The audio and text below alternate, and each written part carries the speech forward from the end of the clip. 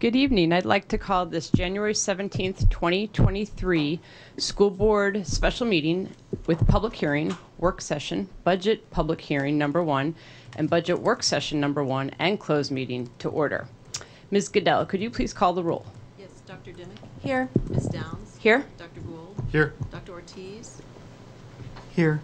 Ms. Silverman? Here. And Ms. Tice? Here. Thank you. Thank you. Could you please join me in saying the Pledge of Allegiance? I pledge allegiance to the flag of the United States of America and to the republic for which it stands, one nation, under God, indivisible, with liberty and justice for all.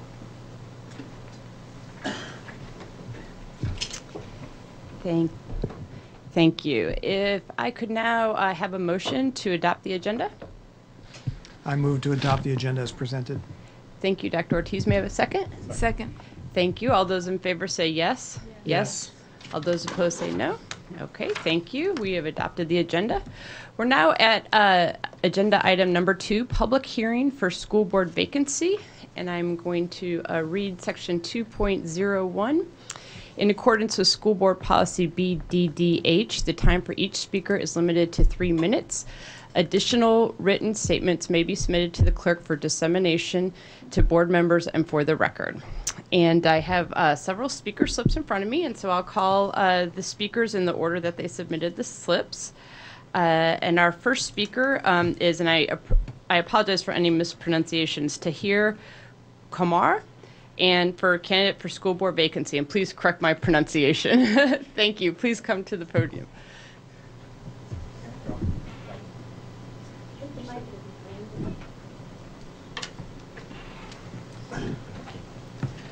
Thank you very much for giving me this opportunity to come over here. And my name is Tahir Qamar. I recently moved to the US with my family and settled in Falls Church. And the main reason of settling in Falls Church was I heard a lot of things about good schools, good administration, good people, and I'm happy that the information was correct. And before coming to the US, I served USAID, Pakistan, for 17 years in financial management capacity. And out of those 17 years, the last 7 years as a chief accountant. So my main responsibilities were supervising the payment section, accounting section, payroll section, and like payment processing, accounting includes audit as well, and budgeting. Budgeting means formulation of budgeting, and then justification, execution of budgets, and then if there is something, financial reporting is part of that one as well, right? And we also have different technical departments in USAID Pakistan, like education, and I was responsible to monitor their financial aspects of those programs. Our main education program was managing the scholarship, merit and need-based scholarship, construction of advanced studies centers in different universities, giving them the latest equipments for studies and scholarships for the students, and as well as the basic education programs for flood-affected areas. So these were the main portfolios education officers was working on those one. And I also worked there as a association president. That was the Local Employees Association. That was a bridge between local employees and the management. In fact, USAID Pakistan was working under the umbrella of US Embassy.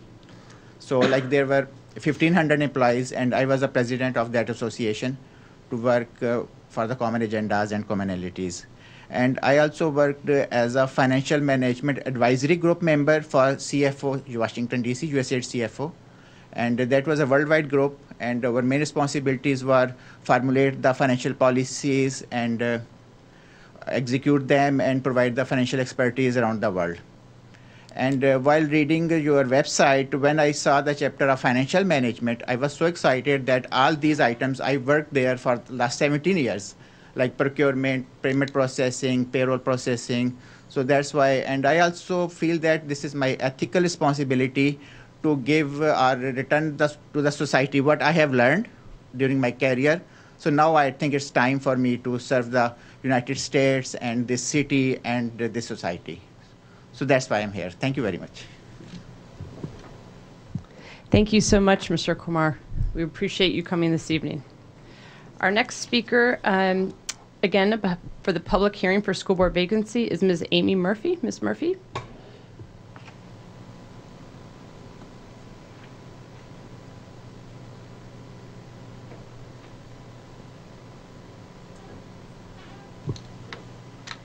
Hi, everyone. For those of you who don't know me, my name is Amie Murphy. And like some other people here, I submitted my application to become a member of the school board and fill the current vacancy. My application lists my qualifications, so I'm going to use these 3 minutes to introduce myself and tell you why I'd like to become a member of the board. My family moved here in 2016 from Pittsburgh, Pennsylvania. My husband Brian and I, we have 2 girls. One is in 9th grade and the other is in 7th. Like a lot of families who moved to Falls Church City, the main draw was the schools. So when one of my daughters was in 2nd grade, it became clear that she was having trouble learning to read, despite otherwise being an excellent student. Luckily, her teacher identified the problem right away and led us on the path to getting her evaluated, which eventually led to a diagnosis of dyslexia. One day, when she was in class and she was wearing headphones to have a test read to her, another student turned to her and said, "Why do you wear the headphones? Is it because you can't read?" And so, still shy and a little bit taken aback, she didn't answer. Her teacher took her outside into the hall after the test, and although my daughter can't remember everything that she said, she remembers how kind she was. She remembers how her teacher lifted her up and then offered her a snack from her lunch. So the reason I'm telling you this is because I believe that to continue to have great schools, we have to support the needs of all kids, but also the teachers, the administrators, and the staff that are there to support them every day. My agenda for the coming year is simple. It's to listen and to learn before casting my vote. I know that there are some sensitive issues on the table, and if selected, I'd come in with an open mind and consider those issues from all the different angles. I want to make decisions that promotes balance and advances advances equity. I mention equity because in addition to being a mother, a wife, the daughter of a public school teacher, I'm also a lawyer for the U.S. Department of Justice Civil Rights Division.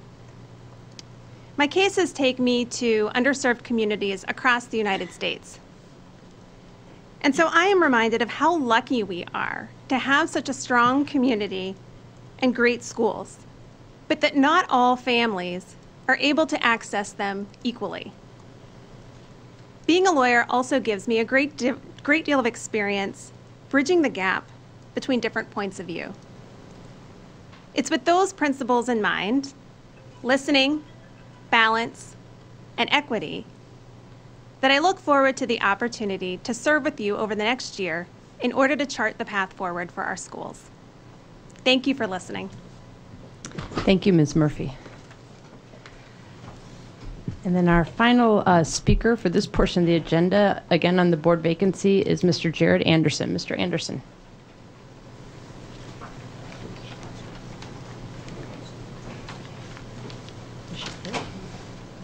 Hi, good evening. Thanks for the opportunity to be considered for the vacant school board seat from Phil Reitinger. I know that me and the other candidates are applying to fill his role, and I think I speak for all of us when I say that his role has some big shoes to fill. My wife and I moved here, like many other families, for the schools and for the school community. And I'm a father of 2 boys at Mount Daniel, and I've seen firsthand the care and effort that the staff have put into our children's education. And I fully understand that we're a small community, and the success of our little city depends on everybody pitching in where they can, whether that's on the playground, in the classroom, or on the school board. So I want to serve where I can. I learned a lot about the school community while running for the school board in 2021, and I can fully appreciate how much the schools in Falls Church are kind of held up as a gem in the community. Beyond just running for school board, I've also tried to serve in other ways. I'm one of the room parents, one of the many room parents in my kindergartner's classroom. and I've volunteered at the HTG games, and I've also volunteered at the library book sale. And I've enjoyed giving back to the community, and I will continue to do so. As a school board applicant, I can bring various perspectives and expertise to the role. In addition to being the father of 2 young boys at Mount Daniel, I'm also the father of a child who receives special education services in our schools. I think that allows me to have the perspective of an important part of our community, those families who are receiving special education services and those with child with special needs. And while no one person embodies all relevant perspectives, I can listen to other people's concerns, and I do not give pride of place to my own. I know the budget season has kicked off for y'all, and I've actually already started reviewing some of the appendices in the budget file that have been put together by Kristen Michael here and Michelle Kopic. And crafting and passing a budget is a very important role for the school board, and I hope to have the opportunity to dive in and work as part of a team with y'all. I previously ran for school board and am fully committed to running this fall. I've watched every school board meeting and try to write up summaries for part of the community that reads my newsletter. My understanding of the school board's role has evolved, and I can appreciate the difference between the oversight of the school board for governance versus the oversight of operations by Dr. Noonan. I appreciate the opportunity to be considered as a potential team member to serve with you on the Falls Church City School Board. Thank you. Thank you, Mr. Anderson. I think we have one more speaker. Thank you, Ms. Goodell. Okay, and our final speaker for this portion of the agenda is Ms. Bethany Henderson. Good evening. I'm glad I found y'all this evening. A little tricky downstairs. I'm Bethany Henderson. I'm glad to be here with y'all this evening and grateful for the opportunity to share with you why I'm interested in school board and serving on the school board right now. I know y'all all received the applications that we submitted, so I'm not going to repeat that, what I said in there. I just want to share kind of a couple of things that I have learned over the course of my career as a nonprofit CEO, was serving on nonprofit boards and working very closely with numerous city governments, both in DC and around this country, that I think will be really relevant to serving on this board and the work that you do and the important work that we need in our schools. First is my day job, is really about how do you digest, process, and intake vast amounts of information, data, variety of different opinions and interests and needs of stakeholders, often conflicting needs and interests of stakeholders, and the values and strategic plan of the organization, and cohere all of those to make the best decisions possible for the community and for the organization. And there's a huge analogy to that, right? We have a lot of different stakeholders in Falls Church City and in the schools that are important: our students, our teachers, our parents, our community members, our administrators. And all of them have different perspectives and different needs. And so figuring out how to integrate those, not necessarily to the consensus view, because there's rarely you'll reach consensus with that many different stakeholders, but to outcomes that everybody can understand, that are intentional, that are based in principle, and that are based in the values and the strategy that the school board and the administration have identified, is something I have a lot of experience doing those types of activities, and something I'd be very interested in doing with our schools. Number two, our schools are really personal to me. I've got 2 kids in the schools, as you know. My kids are both neurodivergent, so there are different needs that they have, which has been a whole new learning experience for me. Kind of in learning the different opportunities and possibilities and expectations of the schools. My kids have been here since 1st grade. I've now got my oldest is in high school. And so I've been able to work in and with the schools in a variety of different ways. As a parent volunteer in classrooms, I just wrapped up Give Day, so you should be really proud of your middle schoolers. They packed 25,000 meals yesterday with some high schoolers' help. But really getting to work with and know the people in our school building. And that's one of the things I've learned along the way in my career as well, having crisscrossed the public, private, and nonprofit sectors, is the importance of getting to know the people that you are working with, the people that you are representing, and the people that you are supporting. And while I'm known for talking a lot, I also listen a lot. Listening is really how I learn. Really listening to the people and listening for between the lines. So not just the words that are being said, but what they're really communicating and what the underlying needs are, and asking questions, right? Not assuming that I know or that my experience is a universalized experience. And the third thing that I'm really excited about, I know a lot of people aren't excited about this, but I am, is really understanding the budget. I work with a lot of complex budgets. I've worked with city budgets in my day jobs for many years, and really understanding how to move the levers and how to be a good steward of the money, and understanding how to interpret the numbers and put them into the human impact, right? So it's not just about making the numbers work, that's important, but what do the numbers mean, and having the budget work in service of the community instead of in service of just the finances. So I appreciate you letting me share my experiences. It would be an honor to serve with y'all. I know the other candidates are also fantastic. Thanks for the time. Thank you very much, Ms. Henderson. And again, thank you to all of our candidates for your time this evening. And I welcome you to stay, but we are, if you want to learn about the budget, no, but you're also welcome to depart as well. But thank you all for your time this evening. We really enjoyed meeting you all. We did receive all of your credentials, but it's great to put names with faces. So thank you very much again. And I was remiss, I did want to publicly announce that we did have another candidate, Sholay Lee, and Ms. Lee has withdrawn her application. So we have 4 applicants for this vacancy.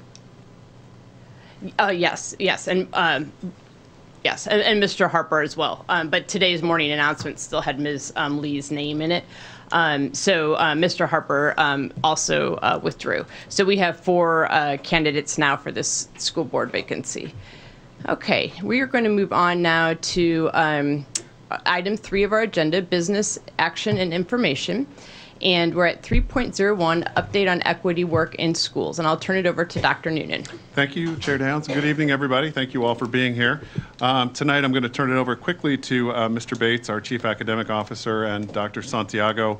But before I do that, I just wanted to make a quick statement that this is one of those opportunities where we get a chance to kind of see how the work of our equity focus is beginning to play out, and also in the context of the new policy that you all have passed recently around equity. And so as you're hearing the presentation tonight, just for context, kind of keep in the back of your mind policy AB that you all have worked on and done beautifully with, and their presentation will hit some of that along the way. So with that, Mr. Bates. Thank you, Dr. Noonan. Good evening, Madam Chair Downs, Vice Chair Gould, and members of the board. So we are really excited for this opportunity to provide an equity update to you. Equity is something that we've done in Falls Church for a number of years, and I know it predates myself and Dr. Santiago, but over the past few years we've really tried to laser in on some specifics with our equity work and really be targeted and focused in what we do. We've talked a lot about equity not being the work that we do, but what we live. And when you think about equity work, it really should be the fabric. I'm sorry, Ms. Minson. Is my 3 minutes? That was a quick 3 minutes. Ms. Minson's always on the job there. But as I was sharing, and we talk about this in our equity teams, in so much that you're doing equity right, and we want to move away from doing equity, but it's really grabbing hold when the work that we do, equity is at the center of it. We always have students at the center of our work, but we'll talk a little bit about student data performance. We'll talk about the DEI policy that you all developed and then updated last year. We'll talk about some of the work that happens in our HR department, but equity is really grabbing a hold whenever it becomes the fabric without the thought of having to be intentional. So we're excited about that. So for tonight's presentation, we'll look at 6 focus areas. I'll take the lead on the first 3 areas, which starts with our equity journey and the audit and response that took place 3 years ago. We had an equity audit, well, actually about 3.5 years ago. So we'll talk a little bit about that and how we responded. We'll also dig a little bit into policy AB, which is our DEI policy that you all developed and pushed through or voted on a couple of years ago, and then equity by the numbers. So we'll dig just a little bit into student performance, but not too much, and I'll talk a little bit about our plan moving forward for sharing more detailed student performance numbers with you all. And then for the second portion of the presentation, we'll look at really how our equity work aligns with the strategic plan as we're building that culture of wellness, equity, and belonging, investing in our students and staff, and then focusing on our community as it relates to equity.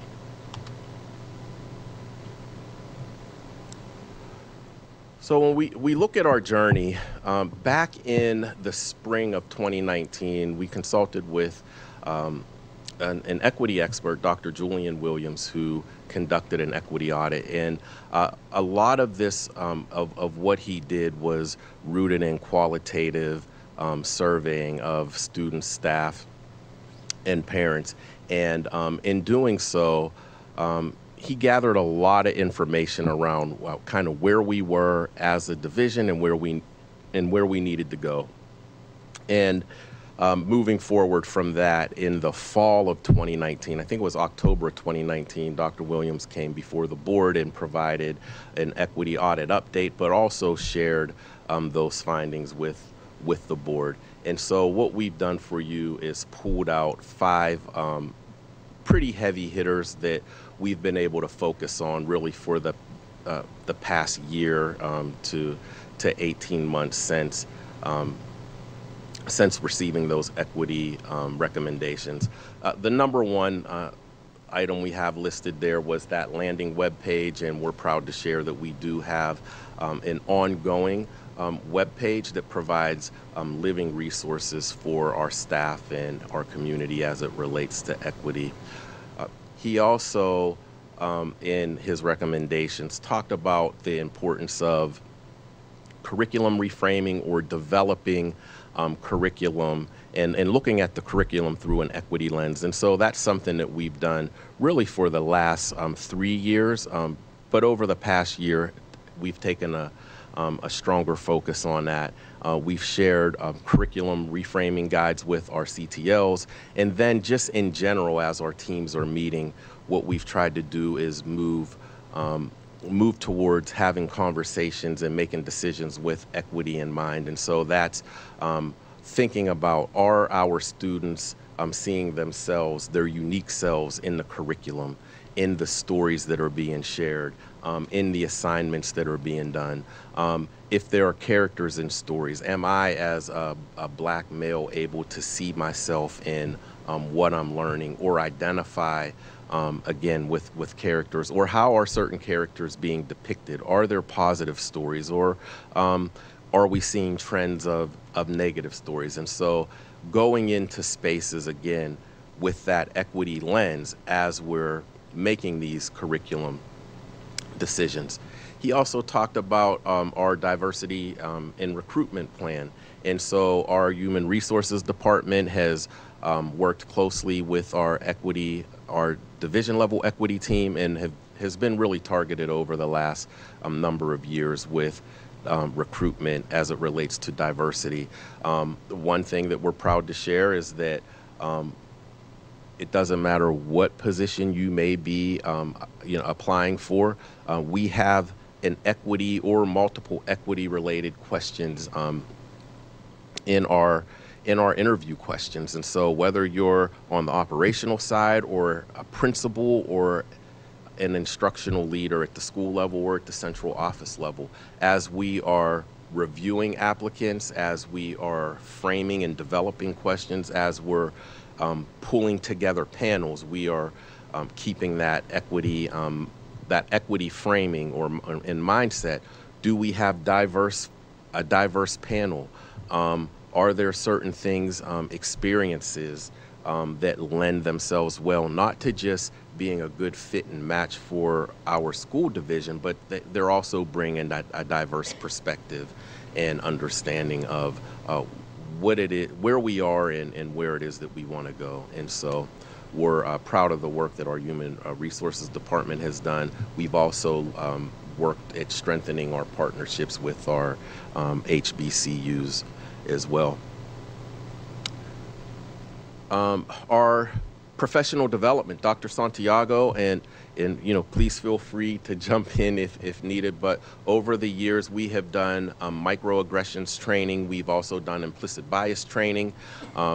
One of the charges that Dr. Santiago has put forth is the cultural proficiency training, and all staff who come in will be exposed to and engaged in cultural proficiency training. And again, it's not just professional staff, or it's not just instructional staff, but all staff coming in. One thing that we have weaved into the onboarding of new staff over the past couple of years is providing time in the schedule where we would provide them with our equity charges and expectations, and then also introducing all new staff in the summer as they come into equity training. And then that fifth item there that the audit recommended was the Chief Diversity Officer position, and although we don't have that title, we have Dr. Santiago as our Director of Equity and Excellence, who oversees all of ESOL services and equity for the division. And that was something that Dr. Noonan put in his request to the board, and you all, or the board at the time, supported that, which allowed us to do some reorganizing within the Curriculum and Instruction and Achievement Department to ensure that we had a Director of Equity and Excellence. So we were proud to celebrate that.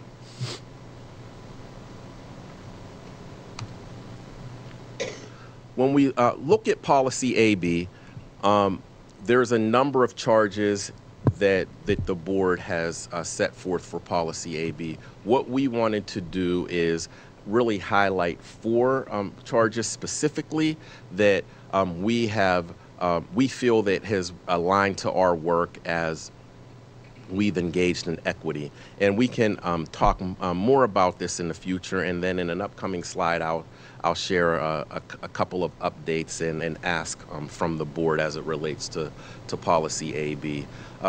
But the first thing that we included in here was just ensuring access to a high quality education for all of our students. And that's something that we have committed to. And something that we want to continue to do. And when we talk about all students, we also have to keep in mind that we have students who do need more. And so as we are making decisions and as we are looking at access and opportunity, what do the data say about students who have been traditionally marginalized, or students who have traditionally fallen into those gap groups? How are our decisions aligning with the charges of the board under this policy?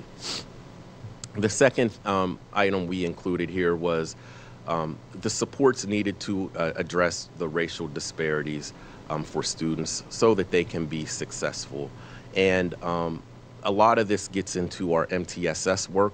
You've heard in various presentations, whether it's an ESOL presentation or a data presentation, we will often talk about supporting students by name and by need. So ensuring that we're providing teachers and staff with the right supports so that they know exactly what the students need, not just from an academic standpoint, but from a social emotional standpoint, or work that we may be able to align what we're doing with community efforts and needs that span outside or beyond the classroom.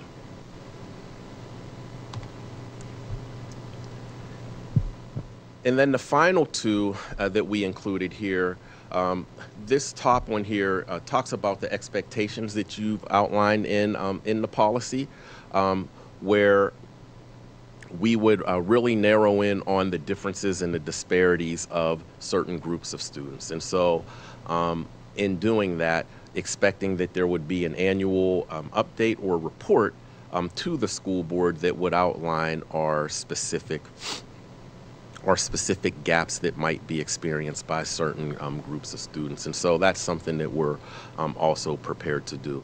So what I will share in advance, whenever we look at the data slides that were provided, we didn't include, or I didn't include, specific gap slides.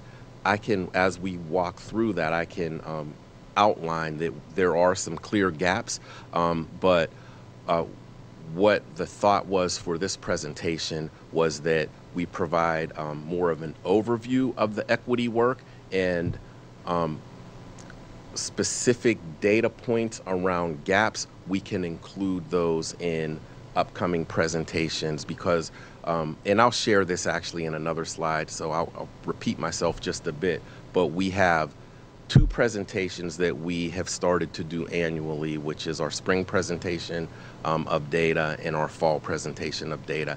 And I'll talk a little bit more about that and provide some rationale as to why we elected to not include like a deeper dive of the gaps in the gap disparities with specific slides. And then the final item that we included here, again, that gets into our HR work, which is so important and aligns with our strategic plan, but securing, recruiting, and retaining a diverse workforce.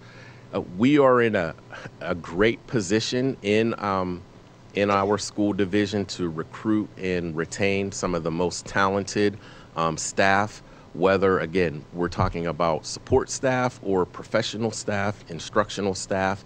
And so as we are attracting some of the best and brightest, whether they're new, if we're talking teachers, whether they're brand new teachers, or we every year are able to bring in veteran staff or veteran teachers who have many years of teaching experience in various divisions, whether locally or not non-local. But again, what are we doing to be targeted and intentional in supporting the recruitment of staff that mirror our students and that do have the diverse perspectives and understanding of equity and diversity as it relates to the work that we're doing in our school division.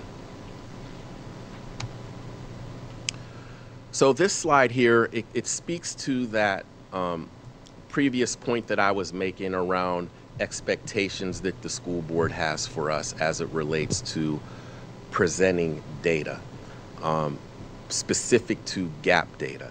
And so you can see here that we have 2 presentations that we do that are specific to data.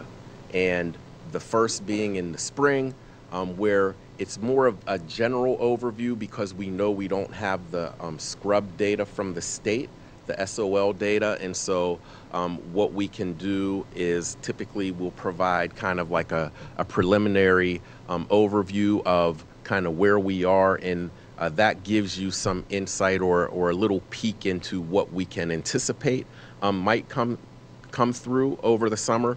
But we, in that presentation, always caution the board, the public, and the staff in remembering that this, in that spring presentation, those aren't the final data. And the hope is that once the data is scrubbed by the state and it comes through, that we would see an uptick. And then we also provide an update on the types of assessments that we are administering to the students. And then in the fall is where we do that much deeper data dive, where we look at the final unscrubbed data, and then we also look at other performance metrics, and we get into our participation data. We also get into our IB numbers. We'll have our graduation data at that time. And then we take a dive into the FCCPS student and what it is that we are striving for as we are developing that profile of a Falls Church City Public School student. So all of that brings us to that final box that was recently added. And as I was looking at the policy a little more thoroughly and reflecting on the presentation, Dr. Santiago and I met, and we also shared with Dr. Noonan. We don't or haven't in the past provided an annual equity report to the school board. And so our thought would be that falling in within the guidance of the timeline of when the policy was revised in May of 2022, it might benefit or behoove all of us if Dr. Santiago and I worked on developing over the next few months an actual equity report that did include some of the data that is outlined in the board policy. So attendance data, discipline data, some of the data that we might not include in a data presentation to the community, but we could put that in an equity report, and this would begin the annual equity report. And then the ask would be that one of our board members even give us some guidance and note specifically. We could provide updates on here's where we are, but give us some guidance on what we would want to see or what you all would want to see in this annual equity report that would go to the board. In addition to that, we would still include gap data in the annual data presentations that Dr. Weilenman comes to the board with. But the thought was to include the gap data in this presentation when we're giving a general update of our equity work. Might not be the best time to do that because we know we're going to want to dive into that data a little more. So. Yes, thank you, Mr. Bates. I think that makes a lot of sense. I'm going to go ahead and volunteer Dr. Dimick to help you. If you want to get some feedback from the board in terms of that annual report, because Dr. Dimick was really our author of that policy in the first place. So that would be great. Excellent. And sorry, Dr. Dimick. and so just a final note on that, because I know this is new information that has just kind of emerged based upon our thinking over the past 72 hours or so. But the initial thought was in starting this report, we would go through the policy and just look at those charges and really be able to speak specifically in the report to each one of the charges that are in that DEI report. So it would just be nice and clean and easy to follow. And then the final note would be kind of put a bug in Trish Minson's ear just to make sure that we're also in guidance and within parameters for any data that we would want to share, to making sure that it's not personally identifiable and whatnot.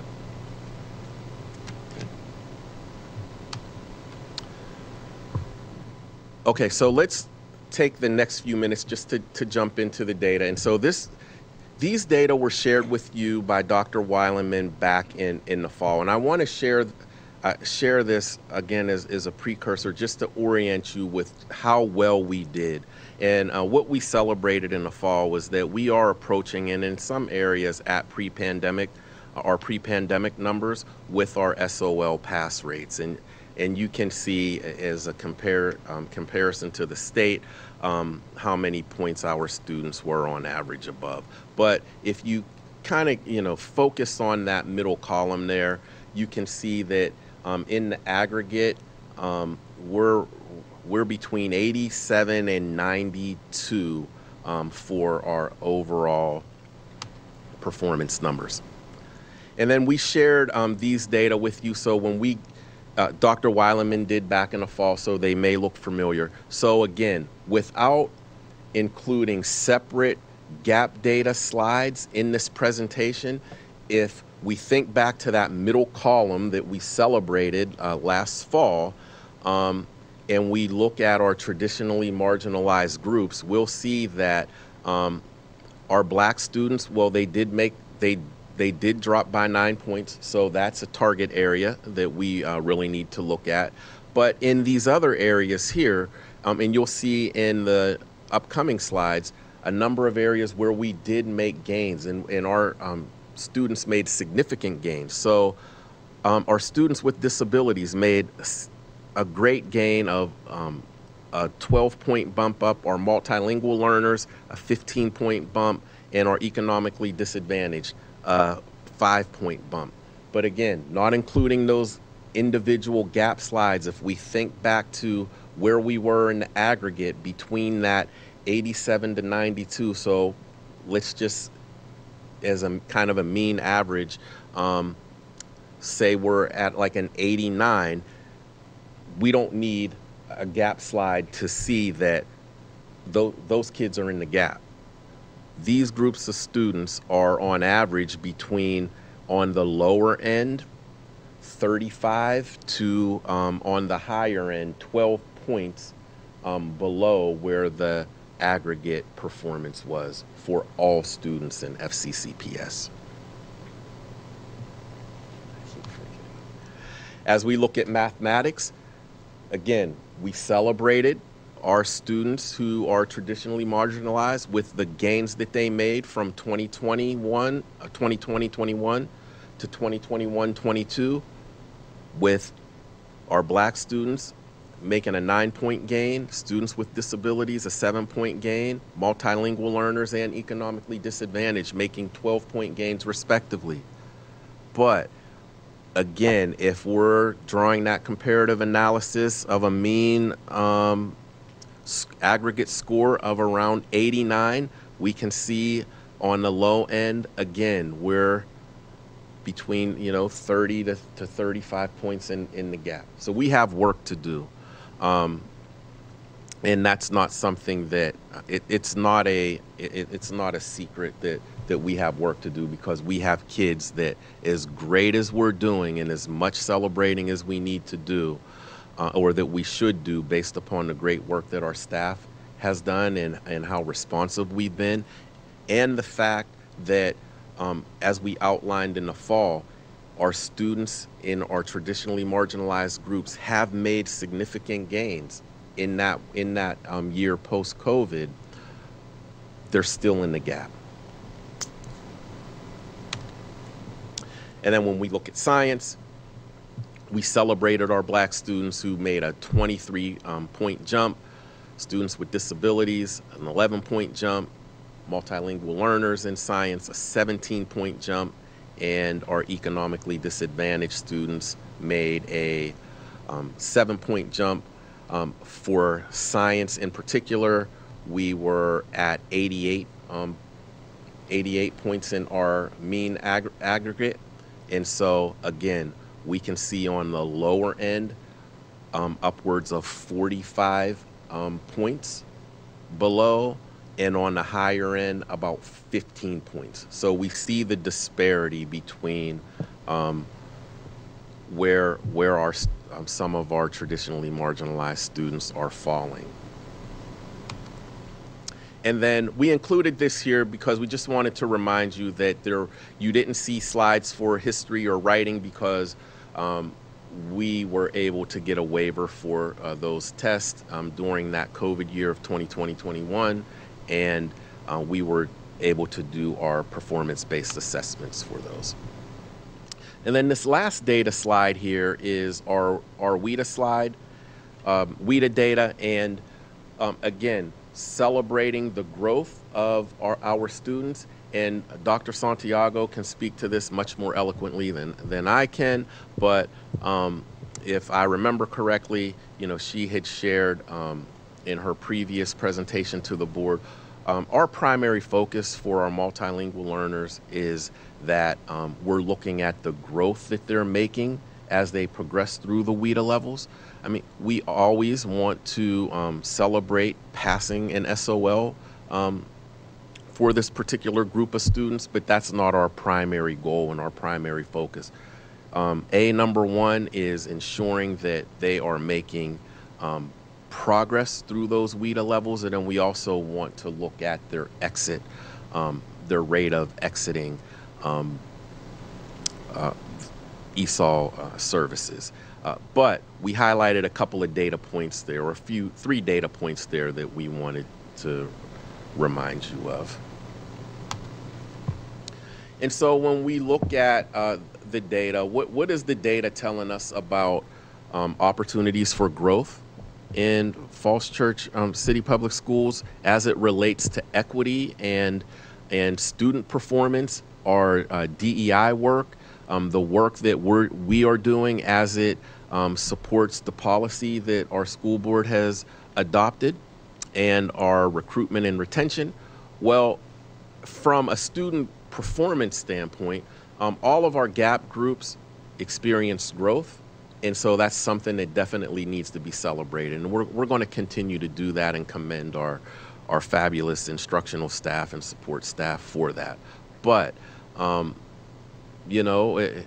equity work, when we engage in it, it tells us to be honest with the data and to call out what needs to be called out. And so truthfully, we can only do so much celebrating when we know that we have students who are, although they have made some gains, as far as 40 to 45 points to 15 points in the gap as it relates to the aggregate. And we can't use the excuse that we are such a high performing school division. As Dr. Noonan has shared with us before, we celebrate the fact that we are the highest performing when you look across the board at the tested categories. On average, we are the highest performing school division, but that doesn't take away the fact that we still have to elevate up for certain students, because not all students are experiencing the success that some students are. And so that's what the data's telling us. Some of the things we can do to respond, increase our inclusion of gap groups in acceleration and enrichment programs. We know now that there's a lot of research and evidence that supports that the continued cycle of remediating kids oftentimes leads them to fall further behind. And so what can we do to provide acceleration and enrichment for students, all students, and then support on the parent side, parent and education programs, and then resources and support for extended learning at home. And so those are some of the things that we know we need to look at. And so if with that being said, what we can do is pause for questions, and then once we answer your questions or provide clarity on anything that you might need clarity on, Dr. Santiago will lead us through the second part of the presentation. Thank you so much, Mr. Bates. It's very informative and interesting. Anyone have any questions? Yes, Ms. Tyson. I didn't have a question. I just wanted to take a moment and say thank you. I just thought that was really helpful, and it was a really clear explanation of where we stand. And I just appreciate the balance of acknowledging what we do have to celebrate without, hiding or making excuses for the growth we still have to strive for. So I just thought it was a really well balanced. I appreciate it. Thank you. Yes, Dr. Dimick. Thanks very much. Thanks for your presentation. I'm enjoying your presentation. I want to, if you could go back a slide, I want to ask some questions about that last slide. So I would love to hear your thoughts on how to increase inclusion of the gap groups, and what would we need, writing new budget questions, what would we need if we wanted to provide more parent support and education programs? What would we need if we wanted to provide resources to support extended learning at home? So if these are areas where we can grow, what do you envision, and what would we need? Yeah, so I think, for your first question, we're positioned very well being a pre-K IB school division. And Dr. Noonan has shared, many times on the fact that we already like to believe, not believe, confident that we do offer students more because as our teachers are looking at the standards and aligning the curriculum, the lessons to the curriculum that they're developing, there's also the IB component, which takes our students deeper and requires more, and the level of engagement we believe is much greater. And so the fact that a student sitting in a standard classroom is being offered a greater level of engagement and deeper learning, I think that that supports the acceleration. I think to the point that was mentioned earlier, we have to look for opportunities in the classroom to support the learning of our students. And so in days of old, there may have been, again, the remediation where we're pulling a student out and the student is getting either a small group or a one-on-one after school or before school or when, during that class. But what are things that the teacher is able to do in the classroom to support the students and level up? And so that can be targeted small group, or it can be individualized instruction. So those are some of the things I think, initially as it relates to acceleration and enrichment. And then there's also we know that sometimes there is a benefit to offering students support during or outside of the school day. And so we do have and want to continue to look for opportunities for additional academic support for students, whether it's on a late bus day or another point in time during the day. Specific to So, I can speak specifically to things that we're working on for providing parent support and education programs. So currently we have our parent liaisons are working with the tech team to create a series of parent workshops for families who kind of need some support in basic computer skills. So that's one thing that we're working on, supporting families that need that support in order to build their capacity to help their students at home, but also their own growth support. And then in addition, both of our parent liaisons are attending workshops with Fairfax County's parent liaisons, so they'll be going through a train the trainer for their PEP program. It's called Parent Education Program, so that they'll be able to facilitate that program here as well with families. So those are two particular things that we'll be providing to have support for specific families in need of that type of support. And that's the most concrete answer I can give at this moment. Vice Chair Gould? Yeah, no, I appreciate the presentation so far. And I think to Ms. Tice's point, echoing, I think it's good that we acknowledge where we're doing well, where we're not. But I think with equity work, it's really what we're doing, not necessarily how we're doing sometimes. And I think it's great that we have that opportunity. I would encourage in data presentations, which I'm sure Dr. Dimmick, I'm probably echoing something that she's mentioned earlier, but making sure we do cohort-based if we're going to do longitudinal, which I think we did a great job of not focusing on state comparisons. You only did one slide, which is great because it's really about how we're doing with our own district. And longitudinal might be more than just 2 data points, especially given the 2020 year was, as Dr. Wildman said, it's kind of a tough year to compare against.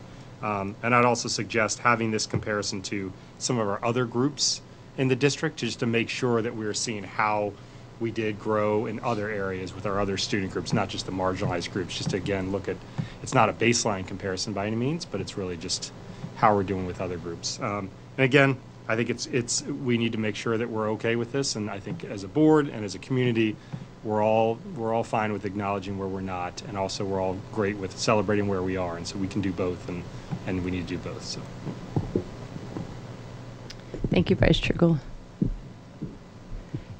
And I'll just say, in point of celebrating, I know it's only just 2 data points, but, I just wanted to just make note of Dr. Santiago. I know you've worked a lot with our ESOL community, and, just to see the growth among our English language learners in those sets is terrific. So great job.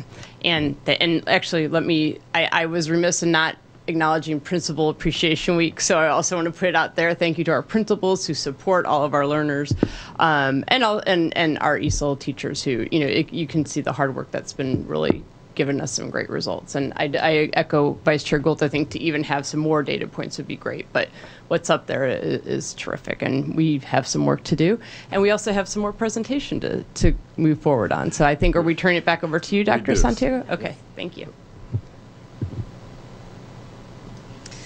Okay, excuse me.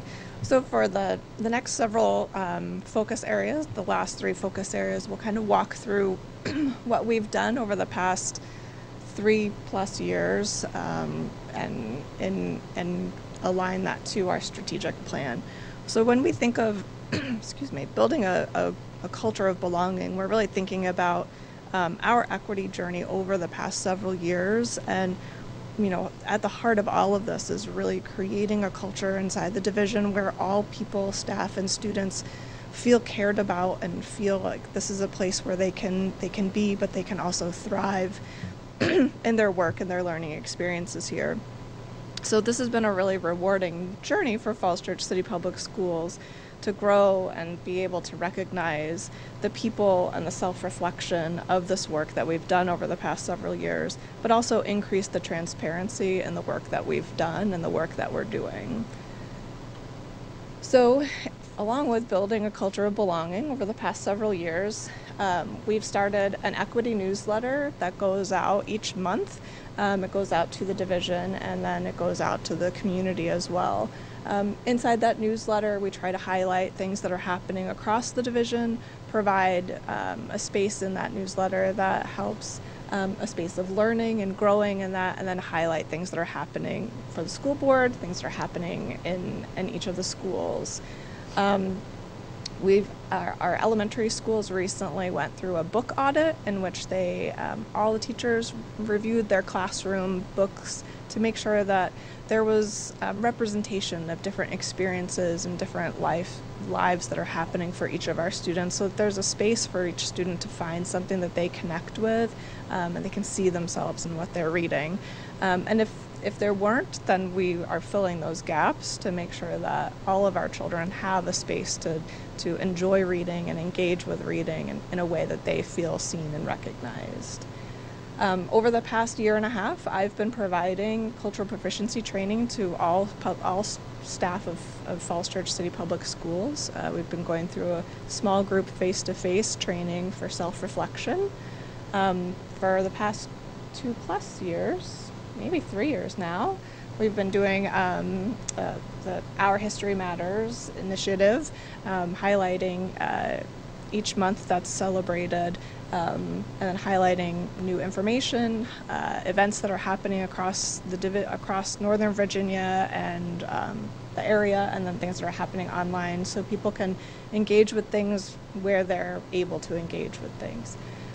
We also added on to Our History Matters, we added Our Story Matters, and we highlight staff who their lived experiences fall in line with the month that's being celebrated. So we highlight those staff internally and externally. They write their stories about who they are, and we share them. We're also doing that for all of the major religions that are celebrated. So a staff member who celebrates that religion writes an email about what that religion means, what's the background to it, but also how their family celebrates that religion, and that's sent out to staff. And people really like that. We've been working on curriculum reframing for the past several years, and really just supporting people and thinking about when you're teaching, when you're choosing resources, look at these resources through a different lens. Like, not only does this meet your content standards and your SOL standards, but is it perpetuating a negative stereotype of somebody? If it is, then you have to address that within your classroom, or you need to not select that resource. And so just really having that conversation of does this resource perpetuate a negative stereotype for people or provide a negative experience for others, it really starts opening people's eyes and having more self-reflective conversations about what you're seeing and seeing things in a different light to be able to provide students with a better experience. We've also been doing school board resolutions. You all have been doing school board resolutions for each of our months, which has been a really nice addition. And then the following 2 bullets are bullets specifically from the strategic plan for wellness, equity, and belonging, and that we're ensuring all stakeholders understand how to navigate FCCPS systems and provide equitable access, and fostering a culture of belonging and empowerment for staff and students to strengthen our caring community. Our next section is investing in our people, our staff and students. So in this section, really thinking about, we have so many different people, staff and students, and our community who are coming to us day in and day out with different lived experiences and different wants of their outcomes. So how do we support them, but also provide space for that growth and opportunity for them? So while our function in a school division is certainly on education, at the background of that is the adults that make it work, whether it's operations, whether it's instruction. It's adults that make the machine work. And while we're here for students, we also have to ensure that our staff is well cared for and invested in as well. So thinking about how we're investing in this slide, mostly on supporting our students. This year, Valerie Hardy and Lindsay Jacobs, our new counselor at the high school, took a bus full of students to the Alcanza College Fair at George Mason University. So Alcanza is a Hispanic college. It's a college fair for Hispanic students. So it's a really special place for students to go and have an experience learning about colleges of interest that's for them. It's just a space for them to feel safe and feel engaged in participating in that college fair. This is the first time that we've brought a group of students to Alcanza. It was a great experience for the adults and for the students to be able to go and participate in that, and it's certainly something that we'll keep engaging with each year. You do want to add?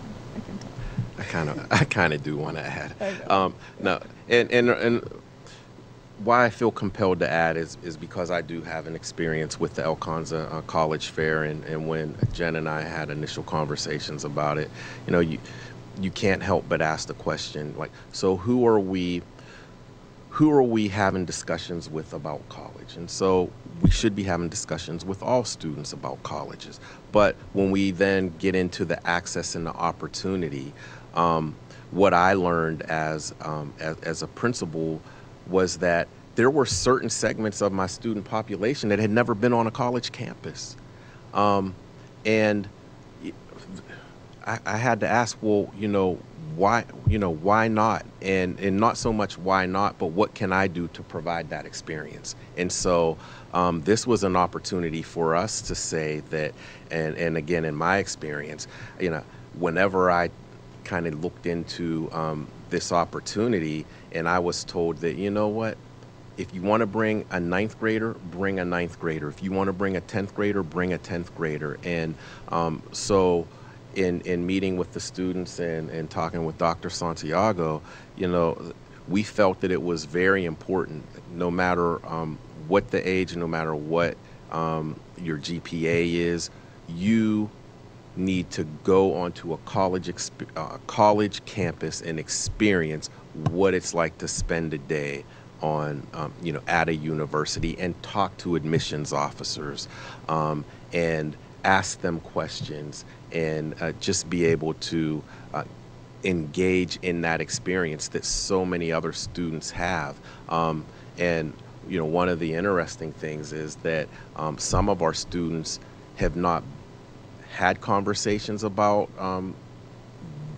what might need to be done, or how they might access the next stage of their educational career, simply because no one's asked them, or because they just didn't think about it. They thought that it wasn't accessible. And so the things like, or opportunities like the Alconza College Fair helps to break down some of those misperceptions and barriers or insecurities that kids may have about themselves because they just never experienced it. I'm done. I knew you were. It's close to your heart, so I had to let you. So the other thing to shout out about the Alconza College Fair is that in addition to that, Sherry Murrell is our college and career specialist at the high school, and she's just been incredibly responsive and just has done a really wonderful job. Every time I reach out to her with something that I've learned or something, I'm like, hey, can you put this up? And she's like, oh, I already have it.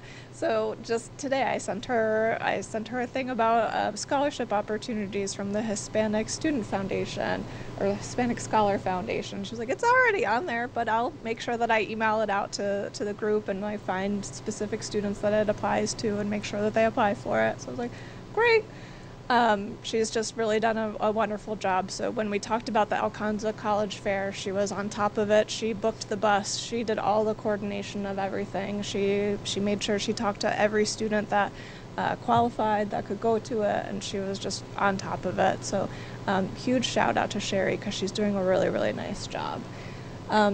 We also are participating and have been for many years now the Early Identification Program, which is a program through George Mason University for students who would be the first generation student in their family to go to college.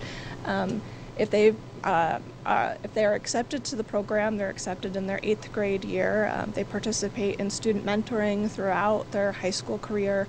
Throughout the summer, they go to kind of a prep program, but then an also really engaging way to learn about other careers. And if they maintain a 2.5 GPA, they have access to guaranteed admission to NOVA, and if they have above a 2.5, a 3.5, they have guaranteed admission to George Mason University and an opportunity to have a full scholarship there.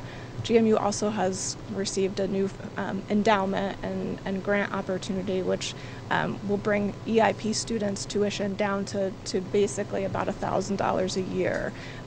So it's an incredible opportunity for our students to get into.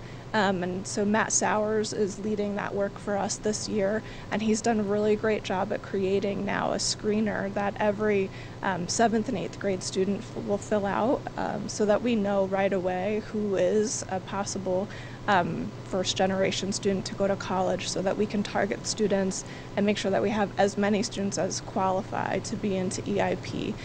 Because to me, if we have students who qualify being an EIP and they're not an EIP, then I've let them down. So like it's a gift of a future that we're not giving.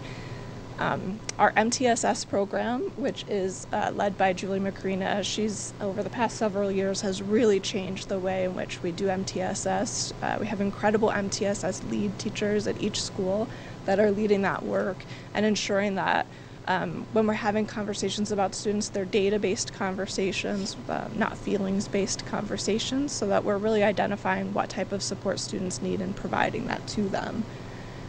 Recently, we have a racist incident response framework. Not something you really want to have, but really something good to have if you need it. So we do have a strong framework for that now, which is grounded in research, and luckily we have some lovely people in our division that are trained in restorative justice practices. So Sarah Tennyson came recently and spoke with you about that. Sia Knight is also trained in restorative justice practices, and that's a large part of what the response framework includes. Typically that is something that we do when something has happened, but in order to create a caring community and to invest in our students, we really have trained a lot of our elementary teachers to participate in responsive classroom procedures, like if you have younger students, you might have heard about morning meeting. So morning meeting is a great opportunity to build community with your students and to really set the expectations and build a space where you're in a circle and having really good conversations with students at a young age. I also did it with my middle schoolers to start each of my middle school classes when I taught ESOL. So morning message / like beginning of the class message is just a really great opportunity to create those structures and have a safe space for students to share and be a part of their learning. Mr. Bates is also, Mr. Bates, myself, and Dr. Swanson are a part of the DMV Collaborative.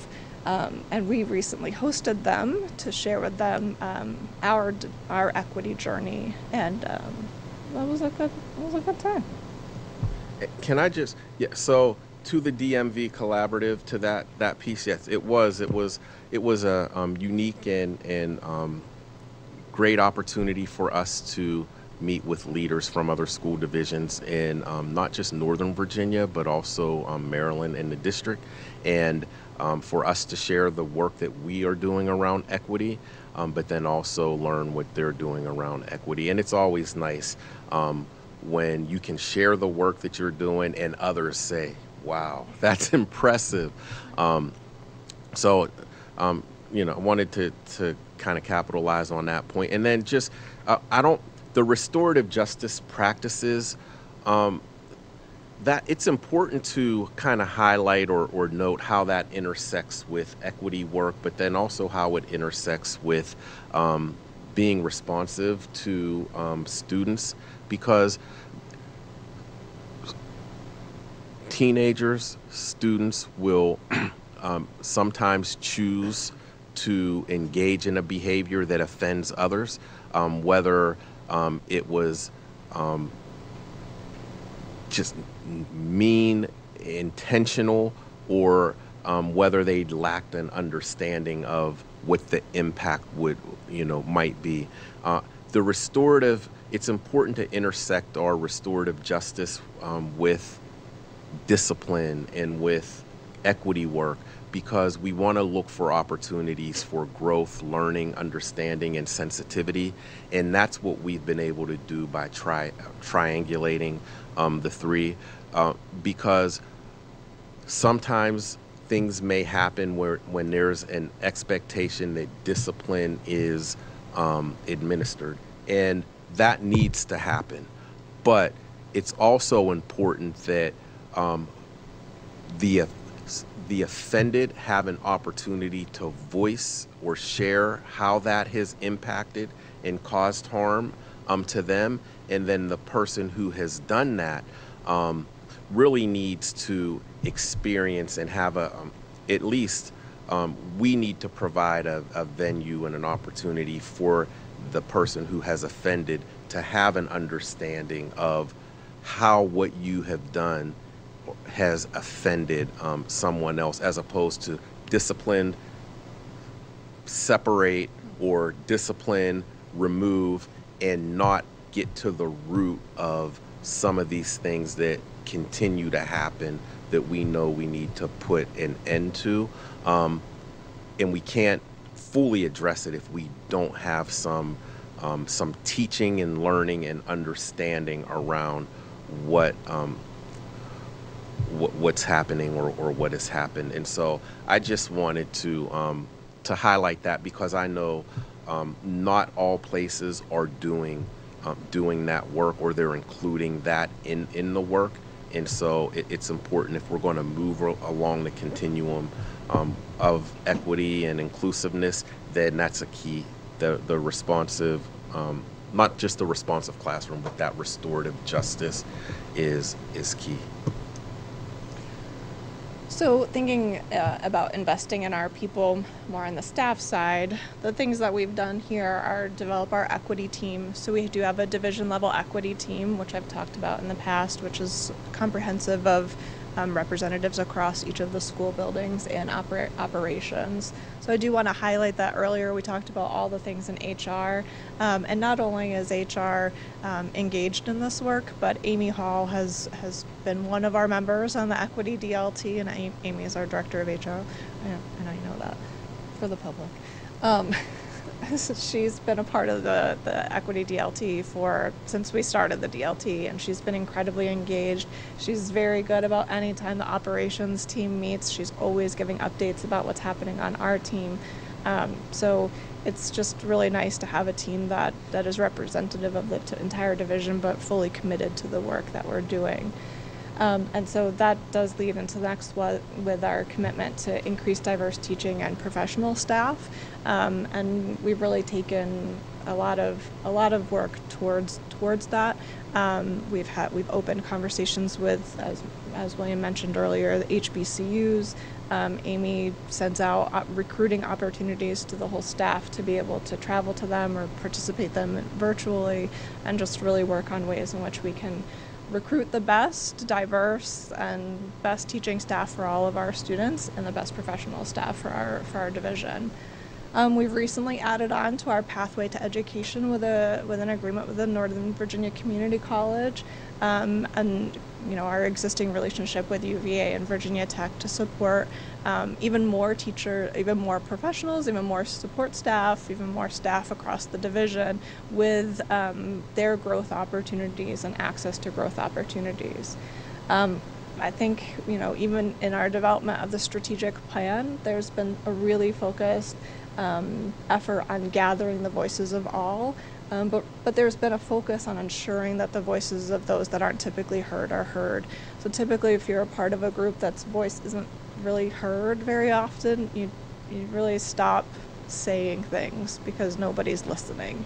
So it takes a lot of work to step back from that and have people feel like they're being heard again. So it's not a quick change to just get people to start talking to you again. And I think we've been taking a lot of steps across the division to make people feel like all of their voices are valid and heard. The other day, in our equity division level team, Miriam Schimmeler, who is a teacher at Oak Street Elementary School and a member of our DLT, brought up a really great idea that her and Jeremy are going to start at Oak Street, is that she felt like teachers needed a safe space to come to their equity team members and have a space to talk about, hey, this is something that happened in my class and I didn't really know how to handle it. What are some options? Like, what should I have done? What can I do? What are some ideas? So they're going to start having those opportunities for teachers to come to their team and have a space to ask those questions, and really being able to empower people to ask hard questions, like put yourself in a vulnerable space of something happened in my class and I didn't really know how to handle it. What do I do? What are some ideas? Because none of us have 100% of the answers, but when we put more of our heads together, we'll have a better answer and option to support our teachers. So that was a really wonderful idea of Miriam, so I'm really proud of her, and we're hoping that, that we can grow that into other spaces as well. So we're working on implementing a system-wide PD plan. The last two are a part of the strategic plan, so implementing a system-wide PD plan that's responsive to the needs of all employees. So we've already taken great action towards that. And then I think recruiting and retaining diverse, highly qualified staff is I think that's an ongoing thing that we should always have as part of our goals and foci. All right. Last section. So building our community. So as a school division, we're built in service to our community and to ensure that the students that come through our schools are productive, positive members of our community, and that we serve our community in that sense. So in that vein, we're working to build and strengthen structures that create a system for families to feel like they're a part of FCCPS, and actively engage the community to understand what their needs are and be able to respond to those needs by breaking down barriers. So in that vein, we have parent liaisons.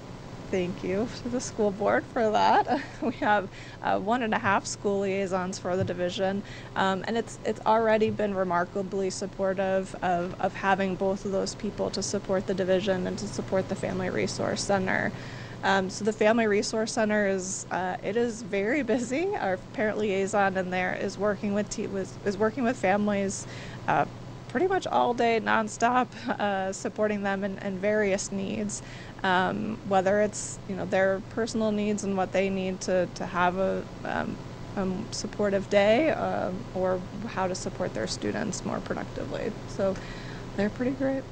Recently, thank you to Valerie Hardy and Amanda Ronco and Matt Sowers. And then the big thanks goes to Dang for adding on the Zoom interpretation add-on. So anytime we have any type of informational meeting or anything via Zoom, we can hire an interpreter, and that's we can now have interpreted Zoom sessions, which is pretty great. We have Language Line, which the increased use of Language Line has been really wonderful over the past several years. Dr. Swanson recently pulled some data to kind of answer some markers inside the strategic plan of how we're breaking down barriers and supporting families. So Language Line has been a really helpful tool in order to do that as well. Oh, I didn't add that. The addition of Class Tag, which is a big shout out to John Brett and Steve Knight. They've been doing really great work in getting schools and student families and teachers to use Class Tag and break down communication barriers that way. We've been having increased IB information sessions. So there was a big response from the community and the strategic plan focus groups that people wanted to understand IB more.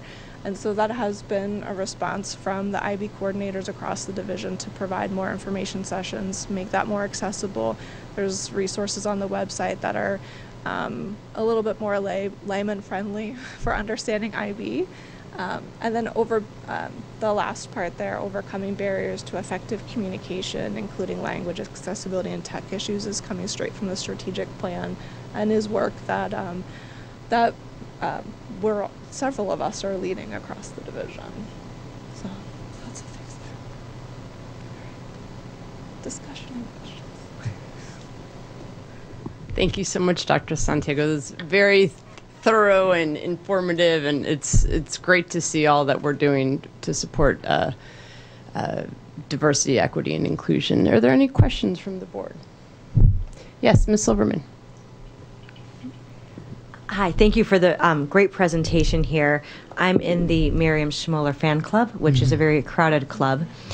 And just wondering if that is school-wide right now or if it's system-wide at this point, or what the plans are in expanding that. So it's just school-wide. She just thought of the idea in our meeting 2 weeks ago, so we met later on to talk about what that might look like and how we might start that. So it's just in like the beginning stages of starting. Thank you. It'd be amazing if we can grow that. Yeah. Yeah, I was going to say we're so I think we're hopeful that might become a model for us to use across the division, because one thing we've learned in engaging staff in conversations, that whether it's how do I respond to an incident or something that may have been said in my classroom at like midstream, I'm in the flow of teaching and a student says something and I just don't feel comfortable addressing it, or whether it's engaging a team in, say, curriculum reframing, something more formal. We found that oftentimes, for the teachers in the room, oftentimes teachers want to be perfect, and we become very concerned and almost feel an anxiety that we may say the wrong thing or we may respond in the wrong way, especially when it comes to equity, whether it's something around race or gender identity. And so what we've really been trying to do and working with staff is give them that reminder just to always approach with care and sensitivity and empathy. And you might say the wrong thing, or you may, upon reflecting, realize that you could have approached that in a different way. But the bottom line is, like, are you present and available and there when a kid needs you at that point in time? And what we would never want to see is, because of our discomfort, we allow something to happen or something to go unaddressed because we were too uncomfortable with, in that moment in time, leaning in. So we're hoping that would be a model. That makes sense, because oftentimes in that one moment of time, you might not come up with the right solution, or the best solution, the perfect solution as a teacher wants to be in that perfection mode. But, having, the other people to bounce ideas off of, I think is great. Thank you. Any other comments? Yes. Yes, go ahead. Thank you. I have a comment, a quick question, and then a clarifying question. And I think I just channeled my best Phil Reitinger by prefacing what I was about to say. So that was a comment about the Alcanza anecdote, but also just the outreach. I think overall, it's great to hear us utilizing our small city and all the examples and anecdotes of that individual outreach that you all were mentioning. I think that's great that we can not just identify the students on a chart like we saw in the last part of the presentation, but also reach out and provide access, physical access to different resources to send, opportunities. So that's great to hear, because I think that's what we pride, and that's why, as we heard from the speakers in the beginning, why a lot of people move to the city. Clarifying question, the DMV group that met, what's the organizing body that pulls you all together? Or is it just a network that you all connect with? So it's a formal but informal group of director level and assistant superintendent level instructional leaders who collaborate on a routine basis. So I think similar to other groups, oftentimes you have folks who are in leadership positions who look for opportunities to grow and learn from other folks who are doing similar work in other divisions. And so one reaches out to another, and that's kind of how it grew organically. But it's grown to focus on professional development, on learning, on research-based practices, and sharing of best practices from one organization to the next. That's great. Yeah, because I think some of those groups are usually state-based or they're too national and it doesn't have that regional feel, so that's great. And then the clarifying question was on slide 15. I think it was your second to last bullet. It said building a culture of belonging. And you mentioned ensuring all stakeholders understand how to navigate the system to provide equitable access. Can you expand on slide or 15, page 15, I'm sorry, in the PDF? Yeah, that's it. The second to last bullet. Can you expand on what that means to ensure all stakeholders understand? Sure. So that is straight from the strategic plan. And so stakeholders being students, staff, right. families. So part of the things that we talked about in the strategic plan and things that came up were that people might not always know how to navigate the system of foster school. And I know how to navigate school systems because I've been a teacher and I've worked in school systems, so I have a level of knowledge. Oh boy. I have a level of knowledge. I didn't turn it on. A level of knowledge about the school system that kind of supported how I navigated it with my own children in a much different way than like my friends who aren't teachers, let alone people who might not, English might not be a comfortable language for them. So how do we provide equitable access to the same level of navigating the system that I might have or that Dr. Noonan has for his family? Because I might be able to access things in a way because I know the system much easier, but I might be able to pave an easier path for my children to certain things than others who don't have the same background knowledge that I have. So how do we level that playing field to make sure that like all of the systems of Falls Church City Public Schools are equally and equitably accessible to all people? But I'll also defer to you both. Thank you. Ms. Tyson. There we go. Thank you again for all of this. It's kind of mind-boggling to see all the different things that are going on in such a small school system. I think that every time we have one of these presentations. I just had one small clarifying question when I was looking. I'm glad to hear that the leadership team is still meeting. I'm wondering if those minutes, I looked on the equity website, they're still just from like 2020. So I'm glad to hear you're meeting. So the minutes will be updated at some point? Tomorrow. Oh, sure. Perfect. Okay, thank you. And I also have never been able to figure out how to find the Equity Observer beyond, like, online anywhere? Are those issues published somewhere online? They're not on the website, but it is something like Mary Beth and I have talked about getting them on the website. I'll do that tomorrow too. Great, thank you.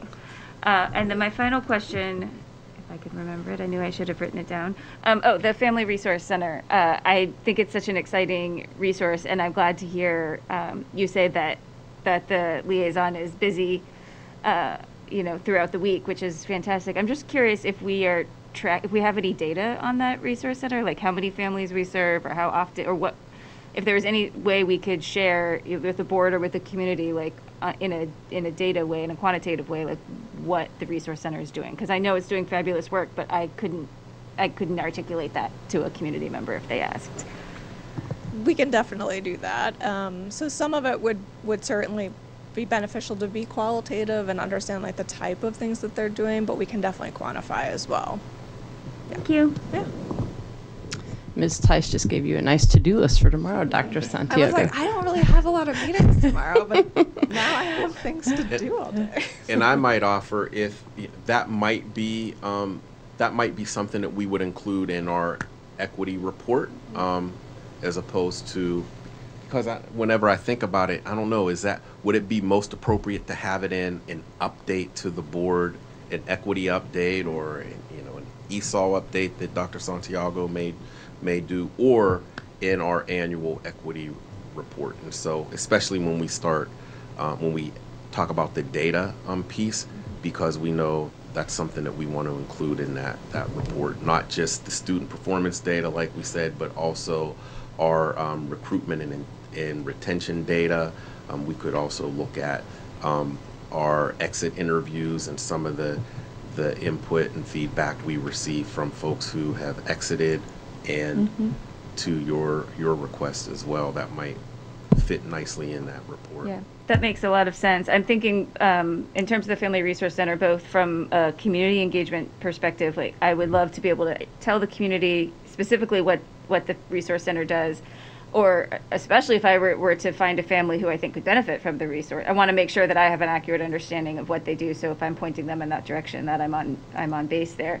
And then, of course, from a budgeting perspective, I know last year we had added the 0.5, which I was fully in support of, but it would be nice to kind of have some data to support that in case we need to go down to 1.0 or go up to 2.0 or whatever, as the position evolves or as the center evolves. It would be nice to have some more info on that. So thank you. Sorry for the to-do list, but I love a to-do list, so it's great. But I also I can write something up for Dr. Noonan's weekly notes about like the things that the Family Resource Center does also. That would be great. I know when I was PTA president, it wasn't clear kind of what was under the Family Resource Center versus what was under the social workers. And I know they work well together, and that was beautiful. Yeah. I just wasn't sure if there was a clear delineation or if it's just kind of.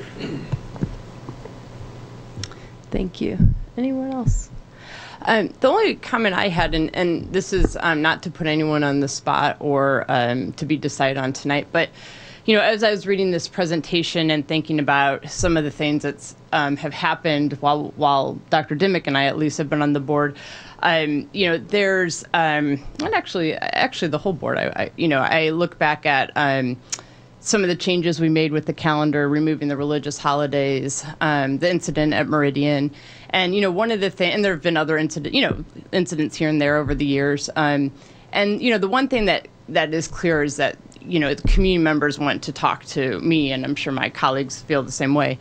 And it just really strikes me that the community wants to be part of the solution, and how can they help?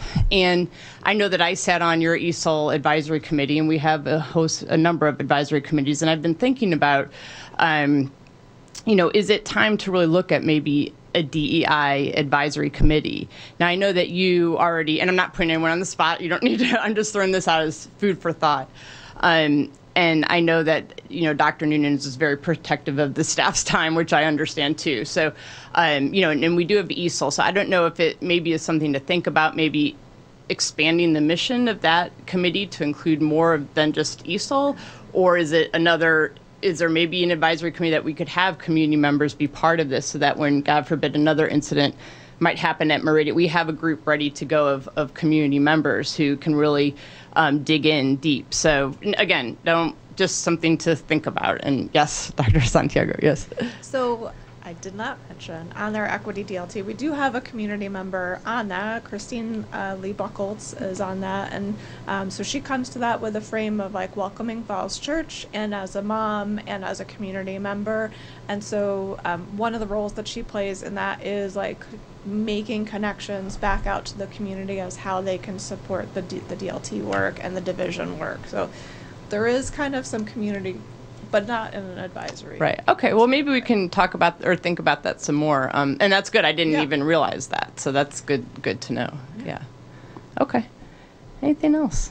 Well, thank you. This has been a great conversation, very informative, and we look forward to I guess we'll call it the annual report or annual equity report and in the spring, and then also another update in the fall. So thank you very much for that presentation this evening. It's been great, and great to see the strides we've made, and we know that it's only upwards from here, and that we've got some more work to do, but we've made a lot of progress. So thank you both very much. Okay, we're going to move on now to section 4 of our agenda, public hearing number 1 on the budget. And section 4.01, public hearing in accordance with school board policy BDDH. The time for each speaker is limited to 3 minutes. Additional written statements may be submitted to the clerk for dissemination to the board members and for the record. Ms. Goodell, did we have anyone signed up for the public hearing on the budget? No, we did not. Okay, thank you, Ms. Goodell. Okay, we're now at agenda item number 5, work session number 1 on the budget. And section 5.01, FY 2024 budget questions and answers. And I'll turn it over to Dr. Noonan. Thank you, Chair Downs. This evening we have 16 budget questions that have been answered following the presentation that was presented on Tuesday night of the budget. Want to take just another opportunity to thank Kristen Michael and Michelle Kopic and William Bates for helping participate in some of the drafting of these responses along with the team. In the past, what we have done is we have not gone question by question and read the answers, but rather gone question by question, say, anybody have any questions based on the information that has been shared. And tonight, I think we'll do that same process. We'll just, we'll go question at a time. If you have any questions to follow up based on what's been written, we're certainly happy to help answer those or clarify. But the questions then will be published on the web. On our budget page. So again, maintaining transparency of the budget as we move through. So with that, I'll turn it over to Kristen Michael for the presentation. Thank you so much. As we're starting to pull these up on the screen, I'll go ahead and get started, and we'll have them up on the screen in just a second.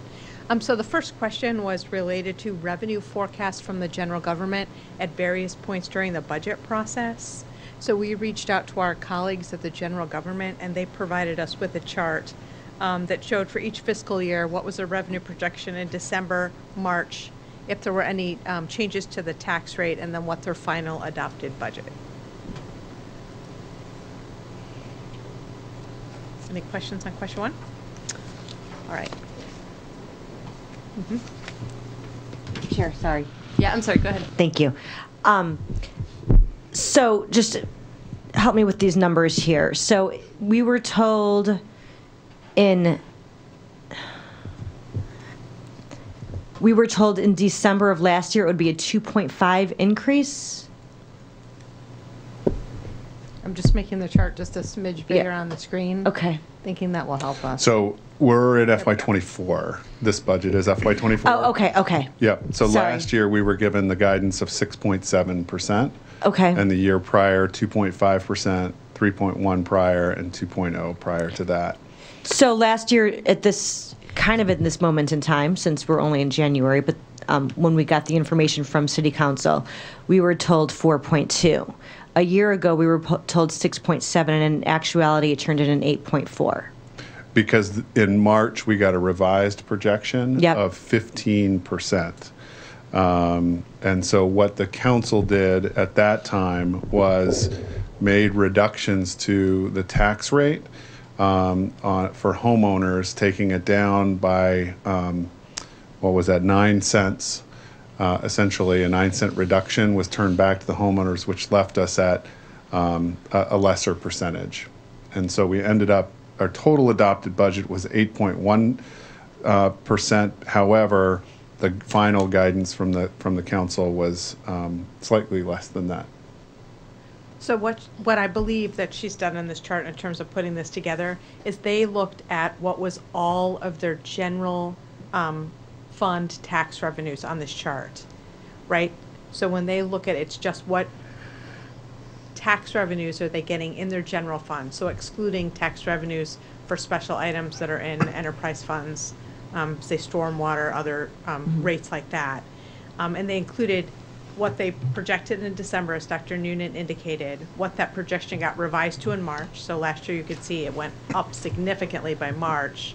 Then if the council took an action to reduce the tax rate, which they did, and then that last number isn't our adopted budget, it's their adopted budget increase in revenue as compared to their prior year's adopted budget. Not that you can foreshadow the future. We're hopeful. But I see where you're going. Do you envision, we're told 4.2, which is half of last year's guidance. Do you envision this to be up or down? I don't want to answer. I do think we're in an inflationary environment, and that makes me nervous to think that it would go up. So I'm not hopeful that it's going to go up. Okay. We'll say that. If it does, great. We'll take it. Right. I just like to, it's, getting money on the back end of a budget is always a little frustrating. It's totally frustrating, and we do have a commitment from the city manager that he will do his very best to give us the revenue forecast up front, so that we can make our adjustments on the front end. And I don't mean to imply that everyone's not working with the best facts that they have at the time. Gotcha. But yes, thank you. Sure. Any other questions on number 1? Okay. Question number 2 is related to parental leave. So we received a multiple number of questions from parental leave and other topics. And what we did when we answered these questions is we reflected all of the different questions that we received on parental leave, and we then referred back if we felt another question answered. So for example, when we get to question number 9, we're going to be referring back to parental leave.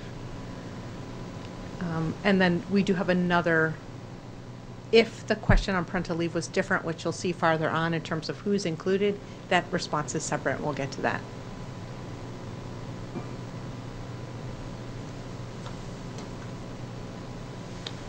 Okay, if there are no questions, I'll move on to question number 3, which is related to contract length changes. I just have a comment for this. So this is the question I submitted.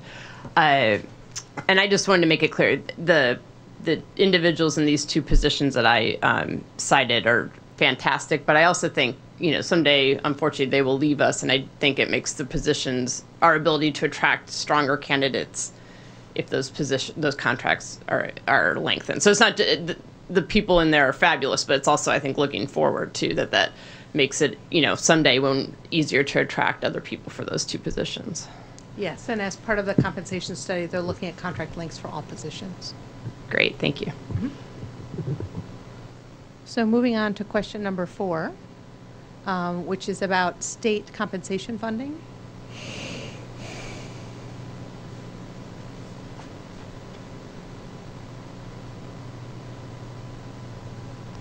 Any questions on compensation funding from the state? Question 5 was related to employees that are at the top of the salary scale, or the highest salary for each lane.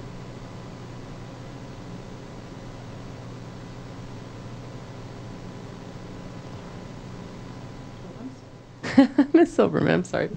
Thank you, Chair. Do other neighboring jurisdictions, I know that you mentioned them, that they have limits on their steps as well. Do you know if, and I'm assuming we're going to get that information with the compensation study, but do we know offhand just if they are much higher or lower? So when we look at salary scales, each salary scale has a beginning step and an ending step. right? And the compensation study is going to look at not only what is the salary at that beginning step and what is the salary at the ending step, but how many steps there are in total. Each jurisdiction in this area is using, this is called a step and grade system. It's tremendously common in education. In this region, this is the predominant method. One division had stepped away from it and actually came back because they found it was very difficult in terms of explaining it to employees and that comparability. So it's very common, and SIGA will tell us when we look at not only each of our scales, but the different lanes on the scales, how many steps the other jurisdictions have. So that will be included in our analysis. Thank you. Okay, moving on to question 6, which is about advanced academics.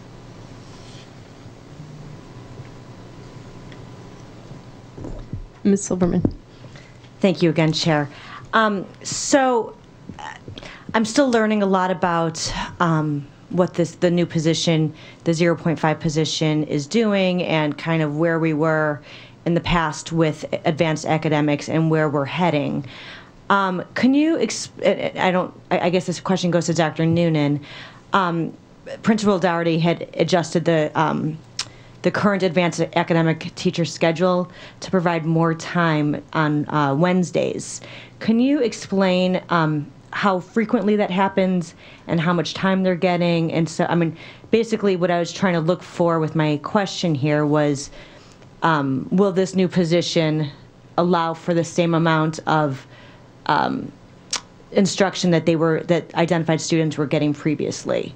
And I kind of feel like the answer didn't quite get at the question I was asking, so wondering if that Wednesday situation does rectify that. So the short Wednesdays is when the gifted and talented advanced academic teacher at Oak Street is picking up extra time that was lost in the pullout for those students that were identified. That started last week. I don't know minute for minute if it's exactly the same, but it is more contact than it was previously insofar as they're doing it on short Wednesdays. The questions about the 0.5 advanced academic teacher addition to the 0.5 that we put in last year and how that will be purposed really is a site-based decision by the principal. If that principal wants to, and the Oak Street principal wants, and we're only talking about Oak Street here, right? Just to make sure we're all clear. So if the Oak Street principal wants to utilize that position to do other kinds of instructional programming with kids, that's an option that would be available to the principal. However, as we understand, it will be really important to communicate that effectively between now and moving forward. But I don't anticipate a whole lot of change with the current process that's in place with some of the pullouts.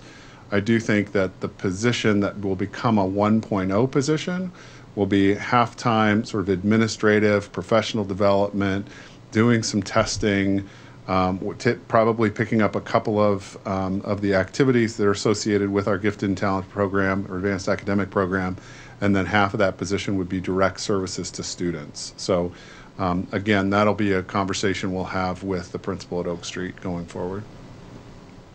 And yes, that is a site-based decision that I would fully anticipate that Principal Dougherty can implement herself. But on our end, on what the school board is tasked to do with the budget is just to make sure that it's adequately funded. Mm-hmm. And so, given that part is in our purview, I did want to see, if this 0.5 was sufficient in order to bring back the type of instruction they had been receiving previously, and if it is not sufficient, then maybe a 1.0 would need to be considered, which again is in the board's purview. If the plan were to put it back exactly the way it was, 0.5 is far more than adequate to do that. I think the broader conversation that we need to have as a team is what is the right model for advanced academic instruction for students. And I think it's a combination of factors. And I think that this 0.5 gives us the opportunity to provide the push-in, and it also provides us the opportunity to do the pull-out as needed. So again, I don't anticipate that there would be any changes in the pullout from what we're providing now. But what I do anticipate is that it would give us more opportunity to do some push-in with some other students that can be identified as advanced academics as well. Well, I think you hit the nail on the head that this is part of a larger conversation of I guess, how, I'm not the education expert, but how we approach, educating the identified children. Sure. But I will say, as the educational leader of the division, this is sufficient funding to run that advanced academic program at Oak Street. Okay, to run the model that you had just spoken of. It would be either way.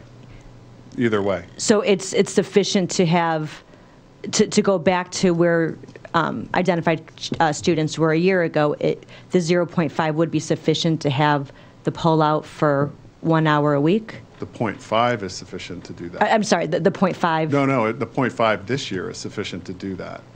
We don't need to add any more staffing to the advanced academic to be able to provide exactly what students had last year. The difference is that we made a change in the model so that students are getting both push in and pull out. So if we wanted to completely revert back to exactly the way things were last year, we don't need any additional staffing. The additional staffing that's in here is to help buoy up and sort of make the program more robust at Oak Street so that we get both the push in and the pull out. I love the push-in idea. I think that's great for all children, all students. But I do understand the point of view of some where the pull-out is needed for their kids. So. Yes, Dr. Ortiz. Yeah, I think, thank you, Ms. Silverman, and thank you, Dr. Noonan, for explaining the differences. I really think that this is, this brought, understanding that, I think the key takeaways that I'm taking from this discussion are the resources that are proposed in the budget are sufficient for a number of different approaches to providing advanced academic or gifted instruction. I think the question before the board, and if that's the case, I'm kind of pretty comfortable with the way that it's framed, at least just in terms of a number of FTEs. I think this broader conversation about the best model for the students is something that the board should have, and I kind of advocate that we figure out time to have that. And I don't, and there's obviously a lot of things we have to talk about, but I think it's important for us to have that discussion publicly. Thank you, Dr. Ortiz. Anything else on this question? Yes, Yeah. Vice Chair Gould. Yeah, I know we're crossing, boundaries of operations and governance in some degree, and I think we're also talking about how, as Dr. Ortiz mentioned, how programmatically this should be delivered.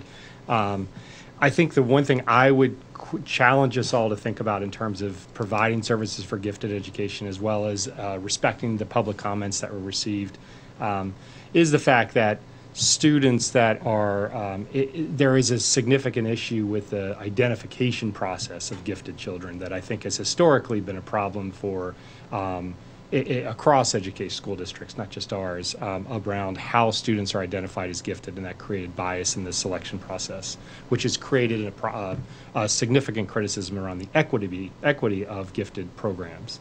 So I would challenge us to make sure that we think about that as a possibility of review of how gifted children are identified, and make sure that is up to date, and have a discussion that Dr. Ortiz has mentioned about making sure that we're also addressing, are we providing the right services for gifted children? I think there is a national debate around pull-in and push-in services. And I think if we are clarify about what our model is, I think then we can go back to the budget and make sure we budget this appropriately. I think for my purpose and for my experience in education, pull-out is significantly, has been shown to be a model that does work, that is effective, and it doesn't create an exclusive or an elitist system. And so if that is the case, and if that is a supported board position or operational decision, then yes, we would have to address that now, so we don't have to wait another year to try to make sure that we're addressing and serving our gifted children appropriately. So I think there's a lot of levels to this. I think obviously, I know we're trying to focus this on a budget question, but I think this is pertinent to some degree, and I don't know how we handle what Dr. Ortiz mentioned, is how do we have a working session around this while we're trying to fit through budget questions at the same time. But I'll let Chair Downs figure that out. Well, how about Vice Chair Gould, you and I will follow up with Dr. Noonan and figure out what the best next steps are to continue the conversation. I feel like the absent of a bigger work session or discussion right now, it seems like the consensus on the board is that we agree that there should be push in to give that opportunity to all students.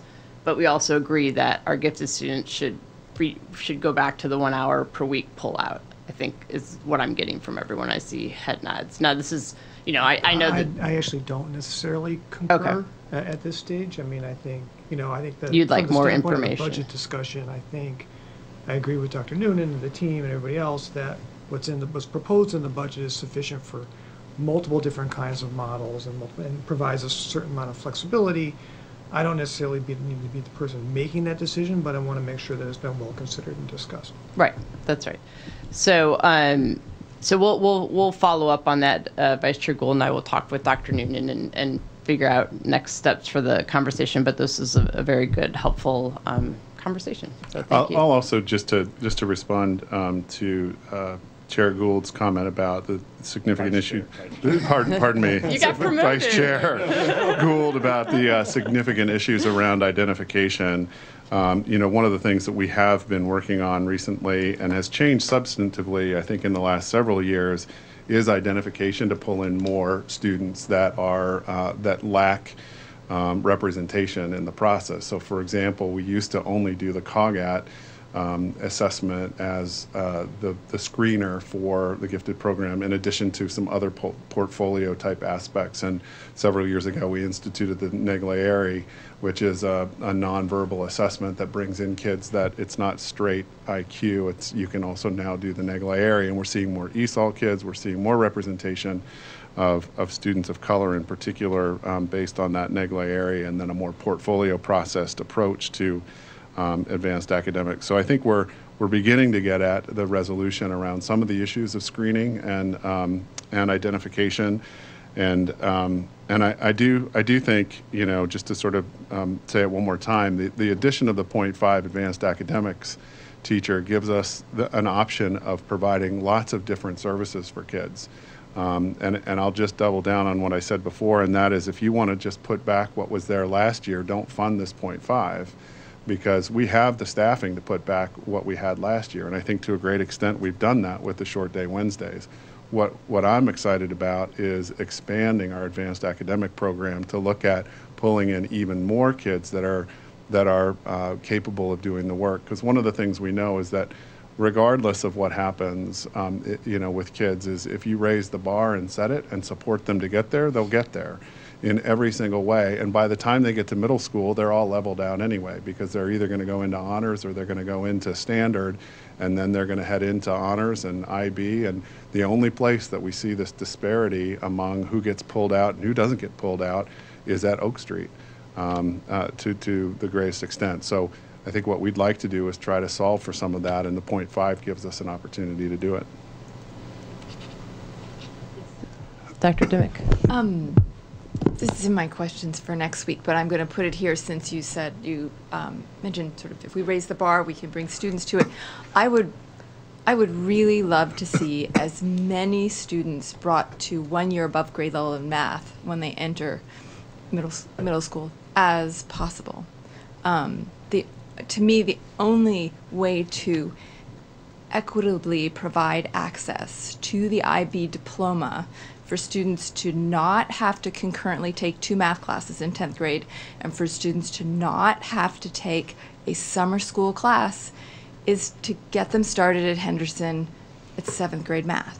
That's the only way, without doing extra math, that you can have a kid access that diploma program. So I'd like to lift them all up. We should get them all to Henderson. I'd love to be able to do that as well, and I think we do everything we can to make that happen. I think kids mature at different levels with mathematics instruction. It's not a concrete sequential way of thinking. It's very abstract, particularly when you get into algebra and the like. and kids mature differently that way. So one of the things that we added into the Friday note to the school board last week is that there are multiple pathways. If you're a standard level student in middle school or even elementary school to get to the diploma program. And one of the things that I talked with Jen Fessenden about last week is, once the SOLs are over, we can actually start during the school year, the next sequence of course during the school year, so that kids can begin that journey in an online standards-based approach where they'll be able to move through the content quickly if they want to accelerate. But it is, it is a challenge, and it's a trade-off. But all of our kids who want to achieve the diploma program can achieve the diploma program if they follow a sequence to get there. But I do want to be careful about saying we want all kids to be above grade level, or as many kids as possible to be above grade level by the time they leave elementary school, because we do have some kids that just take more time to mature in mathematics instruction. Thank you. I guess I appreciate that, and I hear you that some kids need more time than others, but to me that doesn't mean we shouldn't really try. Oh, I think we're trying every day. To be fair, I think we. That's the other thing that this .5 edition would give us an opportunity to dig a little deeper into some of the math instruction as well, because we do want to try. But abstract thinking in mathematics is a challenge, particularly for kids in 5th, 6th grade.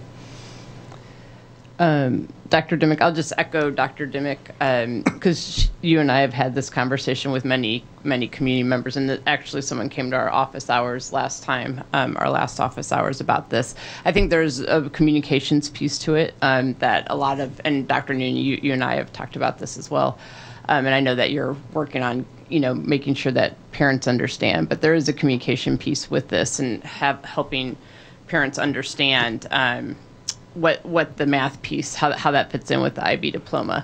And I think, in my opinion, it starts at Oak Street and before MEH, getting that word out and, helping students if that's something that they, that they really want to aspire to, before learning in 7th grade, you're going to have to take a summer course. So I think, maybe it's a much bigger conversation. I think it could actually be a work session in and of itself, in terms of this math piece with the IB diploma. And, is there something that we can do for students who want to give a go, want to have some extra time, maybe in 5th grade, to try to, bump up their math skills while they're still at Oak Street. I don't know, but that's a much bigger discussion for another time, and could have some budget implications. Yes, Ms. Tice. I will say, just to follow on with that, I'm sorry, Ms. Tice, Jen Fessenden is currently scheduling a math night for Oak Street this spring, so there'll be a lot of information out there for parents to show just how you can achieve the IB diploma,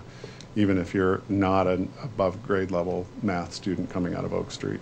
Okay, great. That's great to know. Thank you.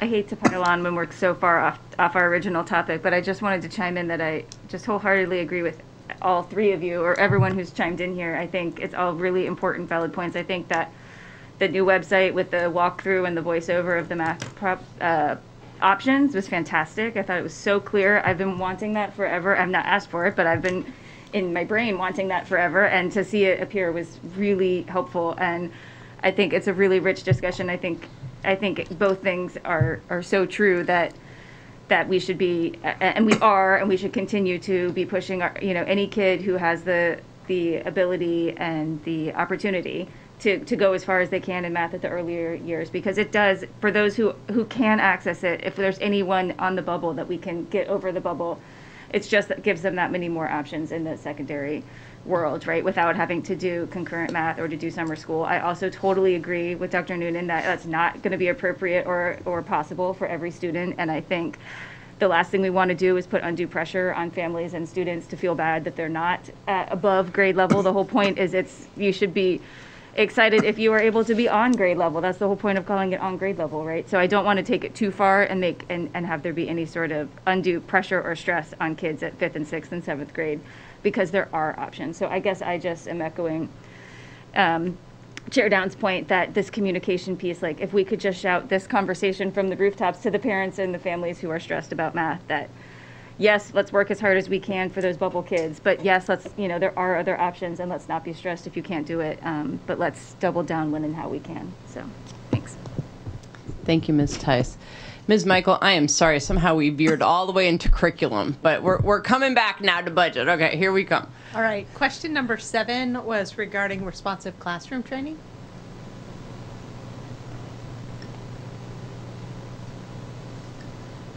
Okay, question number 8 was regarding the position reductions and could we accomplish them with attrition?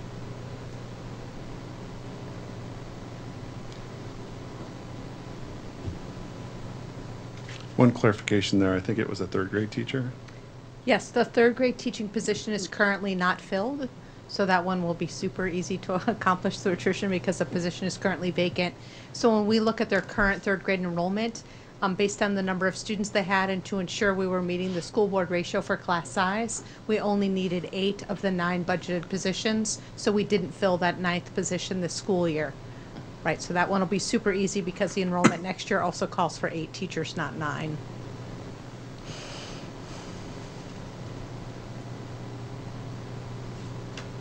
Okay, question number 9 was about parental leave and who is eligible, including birth and adoption. Yes, Ms. Silver. I just really want to applaud the efforts to include, to have a very expansive view on what used to be known as maternity leave is now known as parental leave, now encompasses adoption, now encompasses a lot of things. So thank you. And I, just to piggyback on that, I thought the previous, I think it was Vice Chair Gould's question, I thought that was really clear and interesting. Assuming everything goes forward and we approve this, that will all then be, all those details will be provided to the staff. Correct. All of this information will end up being in the policy, okay. the leave policy. Okay. I thought it was very, very clear and easy to understand, so thank you for that. Yes, please, Vice Chair Gould. More of a one-on-one question. I'm going to go back to question 1 entirely, which is the parental leave. I think it was question 1. I'm sorry, question 2. So the calculation, so FMLA is it's a federal law that allows for 12 weeks unpaid and you don't lose your position. Correct. Is that correct? Correct. And so are we saying that if they want to combine different options, let's say the 6 weeks that we would be offering plus any sick leave, I was processing this today, does that mean they have to take all that within a 12-week period as designated by FMLA, or could they add FMLA on top of the 6 weeks and the sick leave and FMLA? So they run concurrently, which means you're only eligible for that 12 weeks of leave. Of that 12 weeks of FML leave, 6 weeks of it can be paid using this family leave. The leave itself doesn't have to all be together, right? Many times we have employees who take turns in terms of the parental leave with their spouse. So it doesn't have to be sequential, but it's not, you get 12 weeks of FML plus another 6 weeks of parental leave. Plus X number of weeks with their paid leave, or paid sick leave. Correct. All of that is wrapped into that 12-week FML period. What's the rationale behind that? I mean, I imagine that would be a significant amount of time for a position, and we would have to fill. I'm not trying to answer for you, but I mean, that was my guess on that. Yes, it is a significant amount of time for a position. We also look at what fits within the FML law, so it fits very well in terms of that federal policy, in terms of it being concurrent. And it's also very consistent with what other employers are doing, and most importantly, it was consistent with the general government's policy. Okay. So they have a parental leave policy, and all of their leave like that must be concurrent with the FML period. So consistency with them was probably our highest priority in terms of looking at that. Okay, and then the parental leave overall. Last question. Yeah. In terms of alignment with the general government's parental leave, how closely aligned are our policies? Almost directly aligned? Are they loosely aligned? What's your? So this would directly align. They previously had parental leave, and then they expanded it to 6 weeks. So I do believe this would perfectly align us in terms of that benefit. Okay, thank you. All right, so the next question after parental leave was sick leave payout. So are there any questions on how we calculated what that cost estimate was?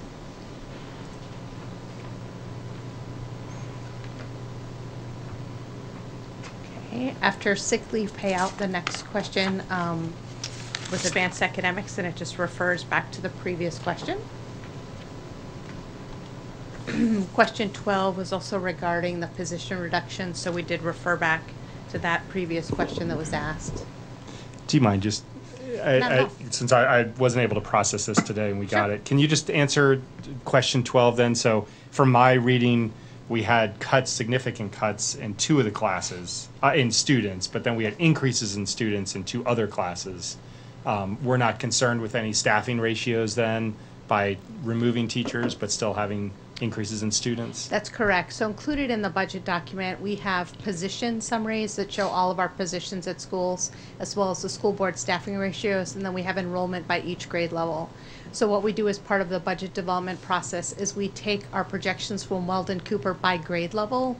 We look at, based on the school board staffing formulas, those ratios, how many teachers would be required at each grade level. So we're sure that with these reductions, we're still in line with that. What you see here in terms of that first grade position is our incoming kindergarten classes have been smaller, right? So as we see a smaller kindergarten class moving up, the projections for first grade is lower. Should our first grade students come in higher than's projected, right, we will adjust that and then hire additional position. We have the staffing reserve, which does have that position. We have a position in that will allow us to ensure that if we need to, we'll add an additional position to ensure we're maintaining those class size ratios set by the school board. Okay, all right, thank you. Uh-huh. Question 13 was how we costed parental leave.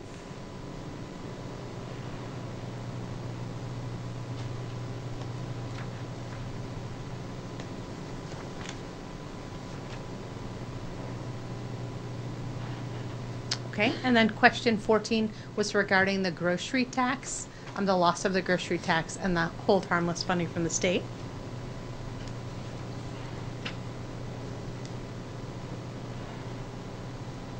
And then question 15 was advanced academics, so we referred back to a previous question. And then question 16 was also related to the position reductions, so we tied back as well.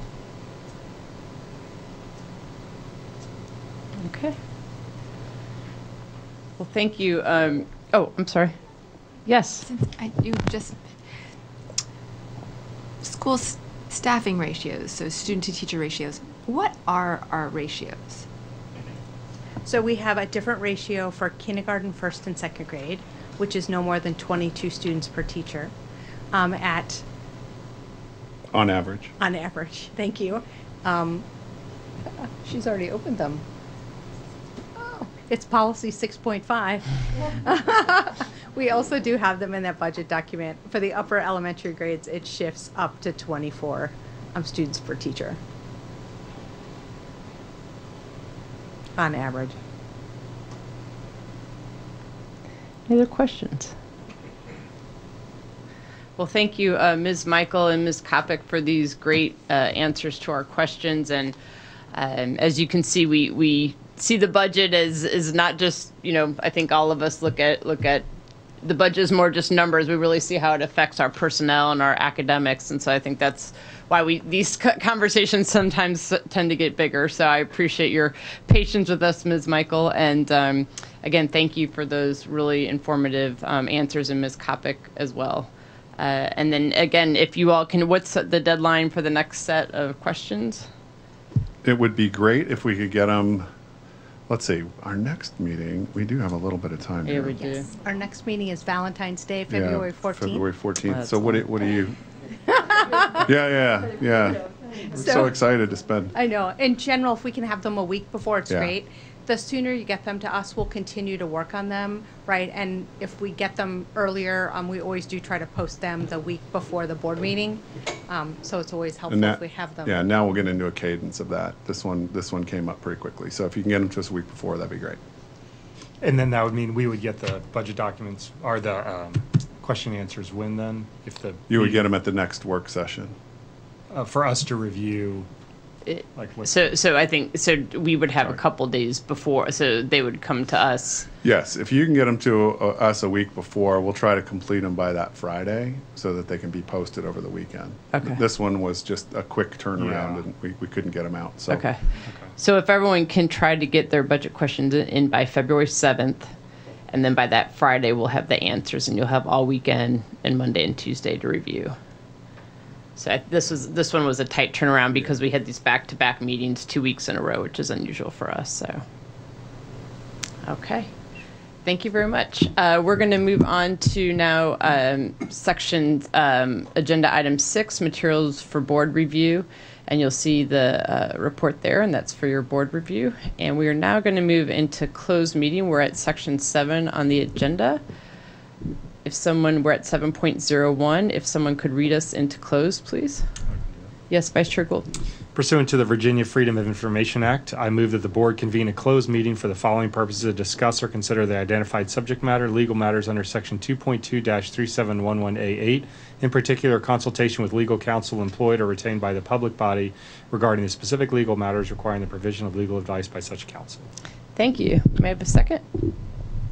Second. Thank you, Dr. Ortiz. All those in favor say yes. Yes. All those opposed say no. Okay, we are moving into close, and this is going to be a lengthy closed session, so we will probably, for anyone watching, our guests, we will probably say good evening to you because we will not be coming back out of close for quite a while, well over an hour. So again, thank you to our public comment speakers this evening, our school board candidates. We really appreciate you being here, and thank you to staff and those who are watching.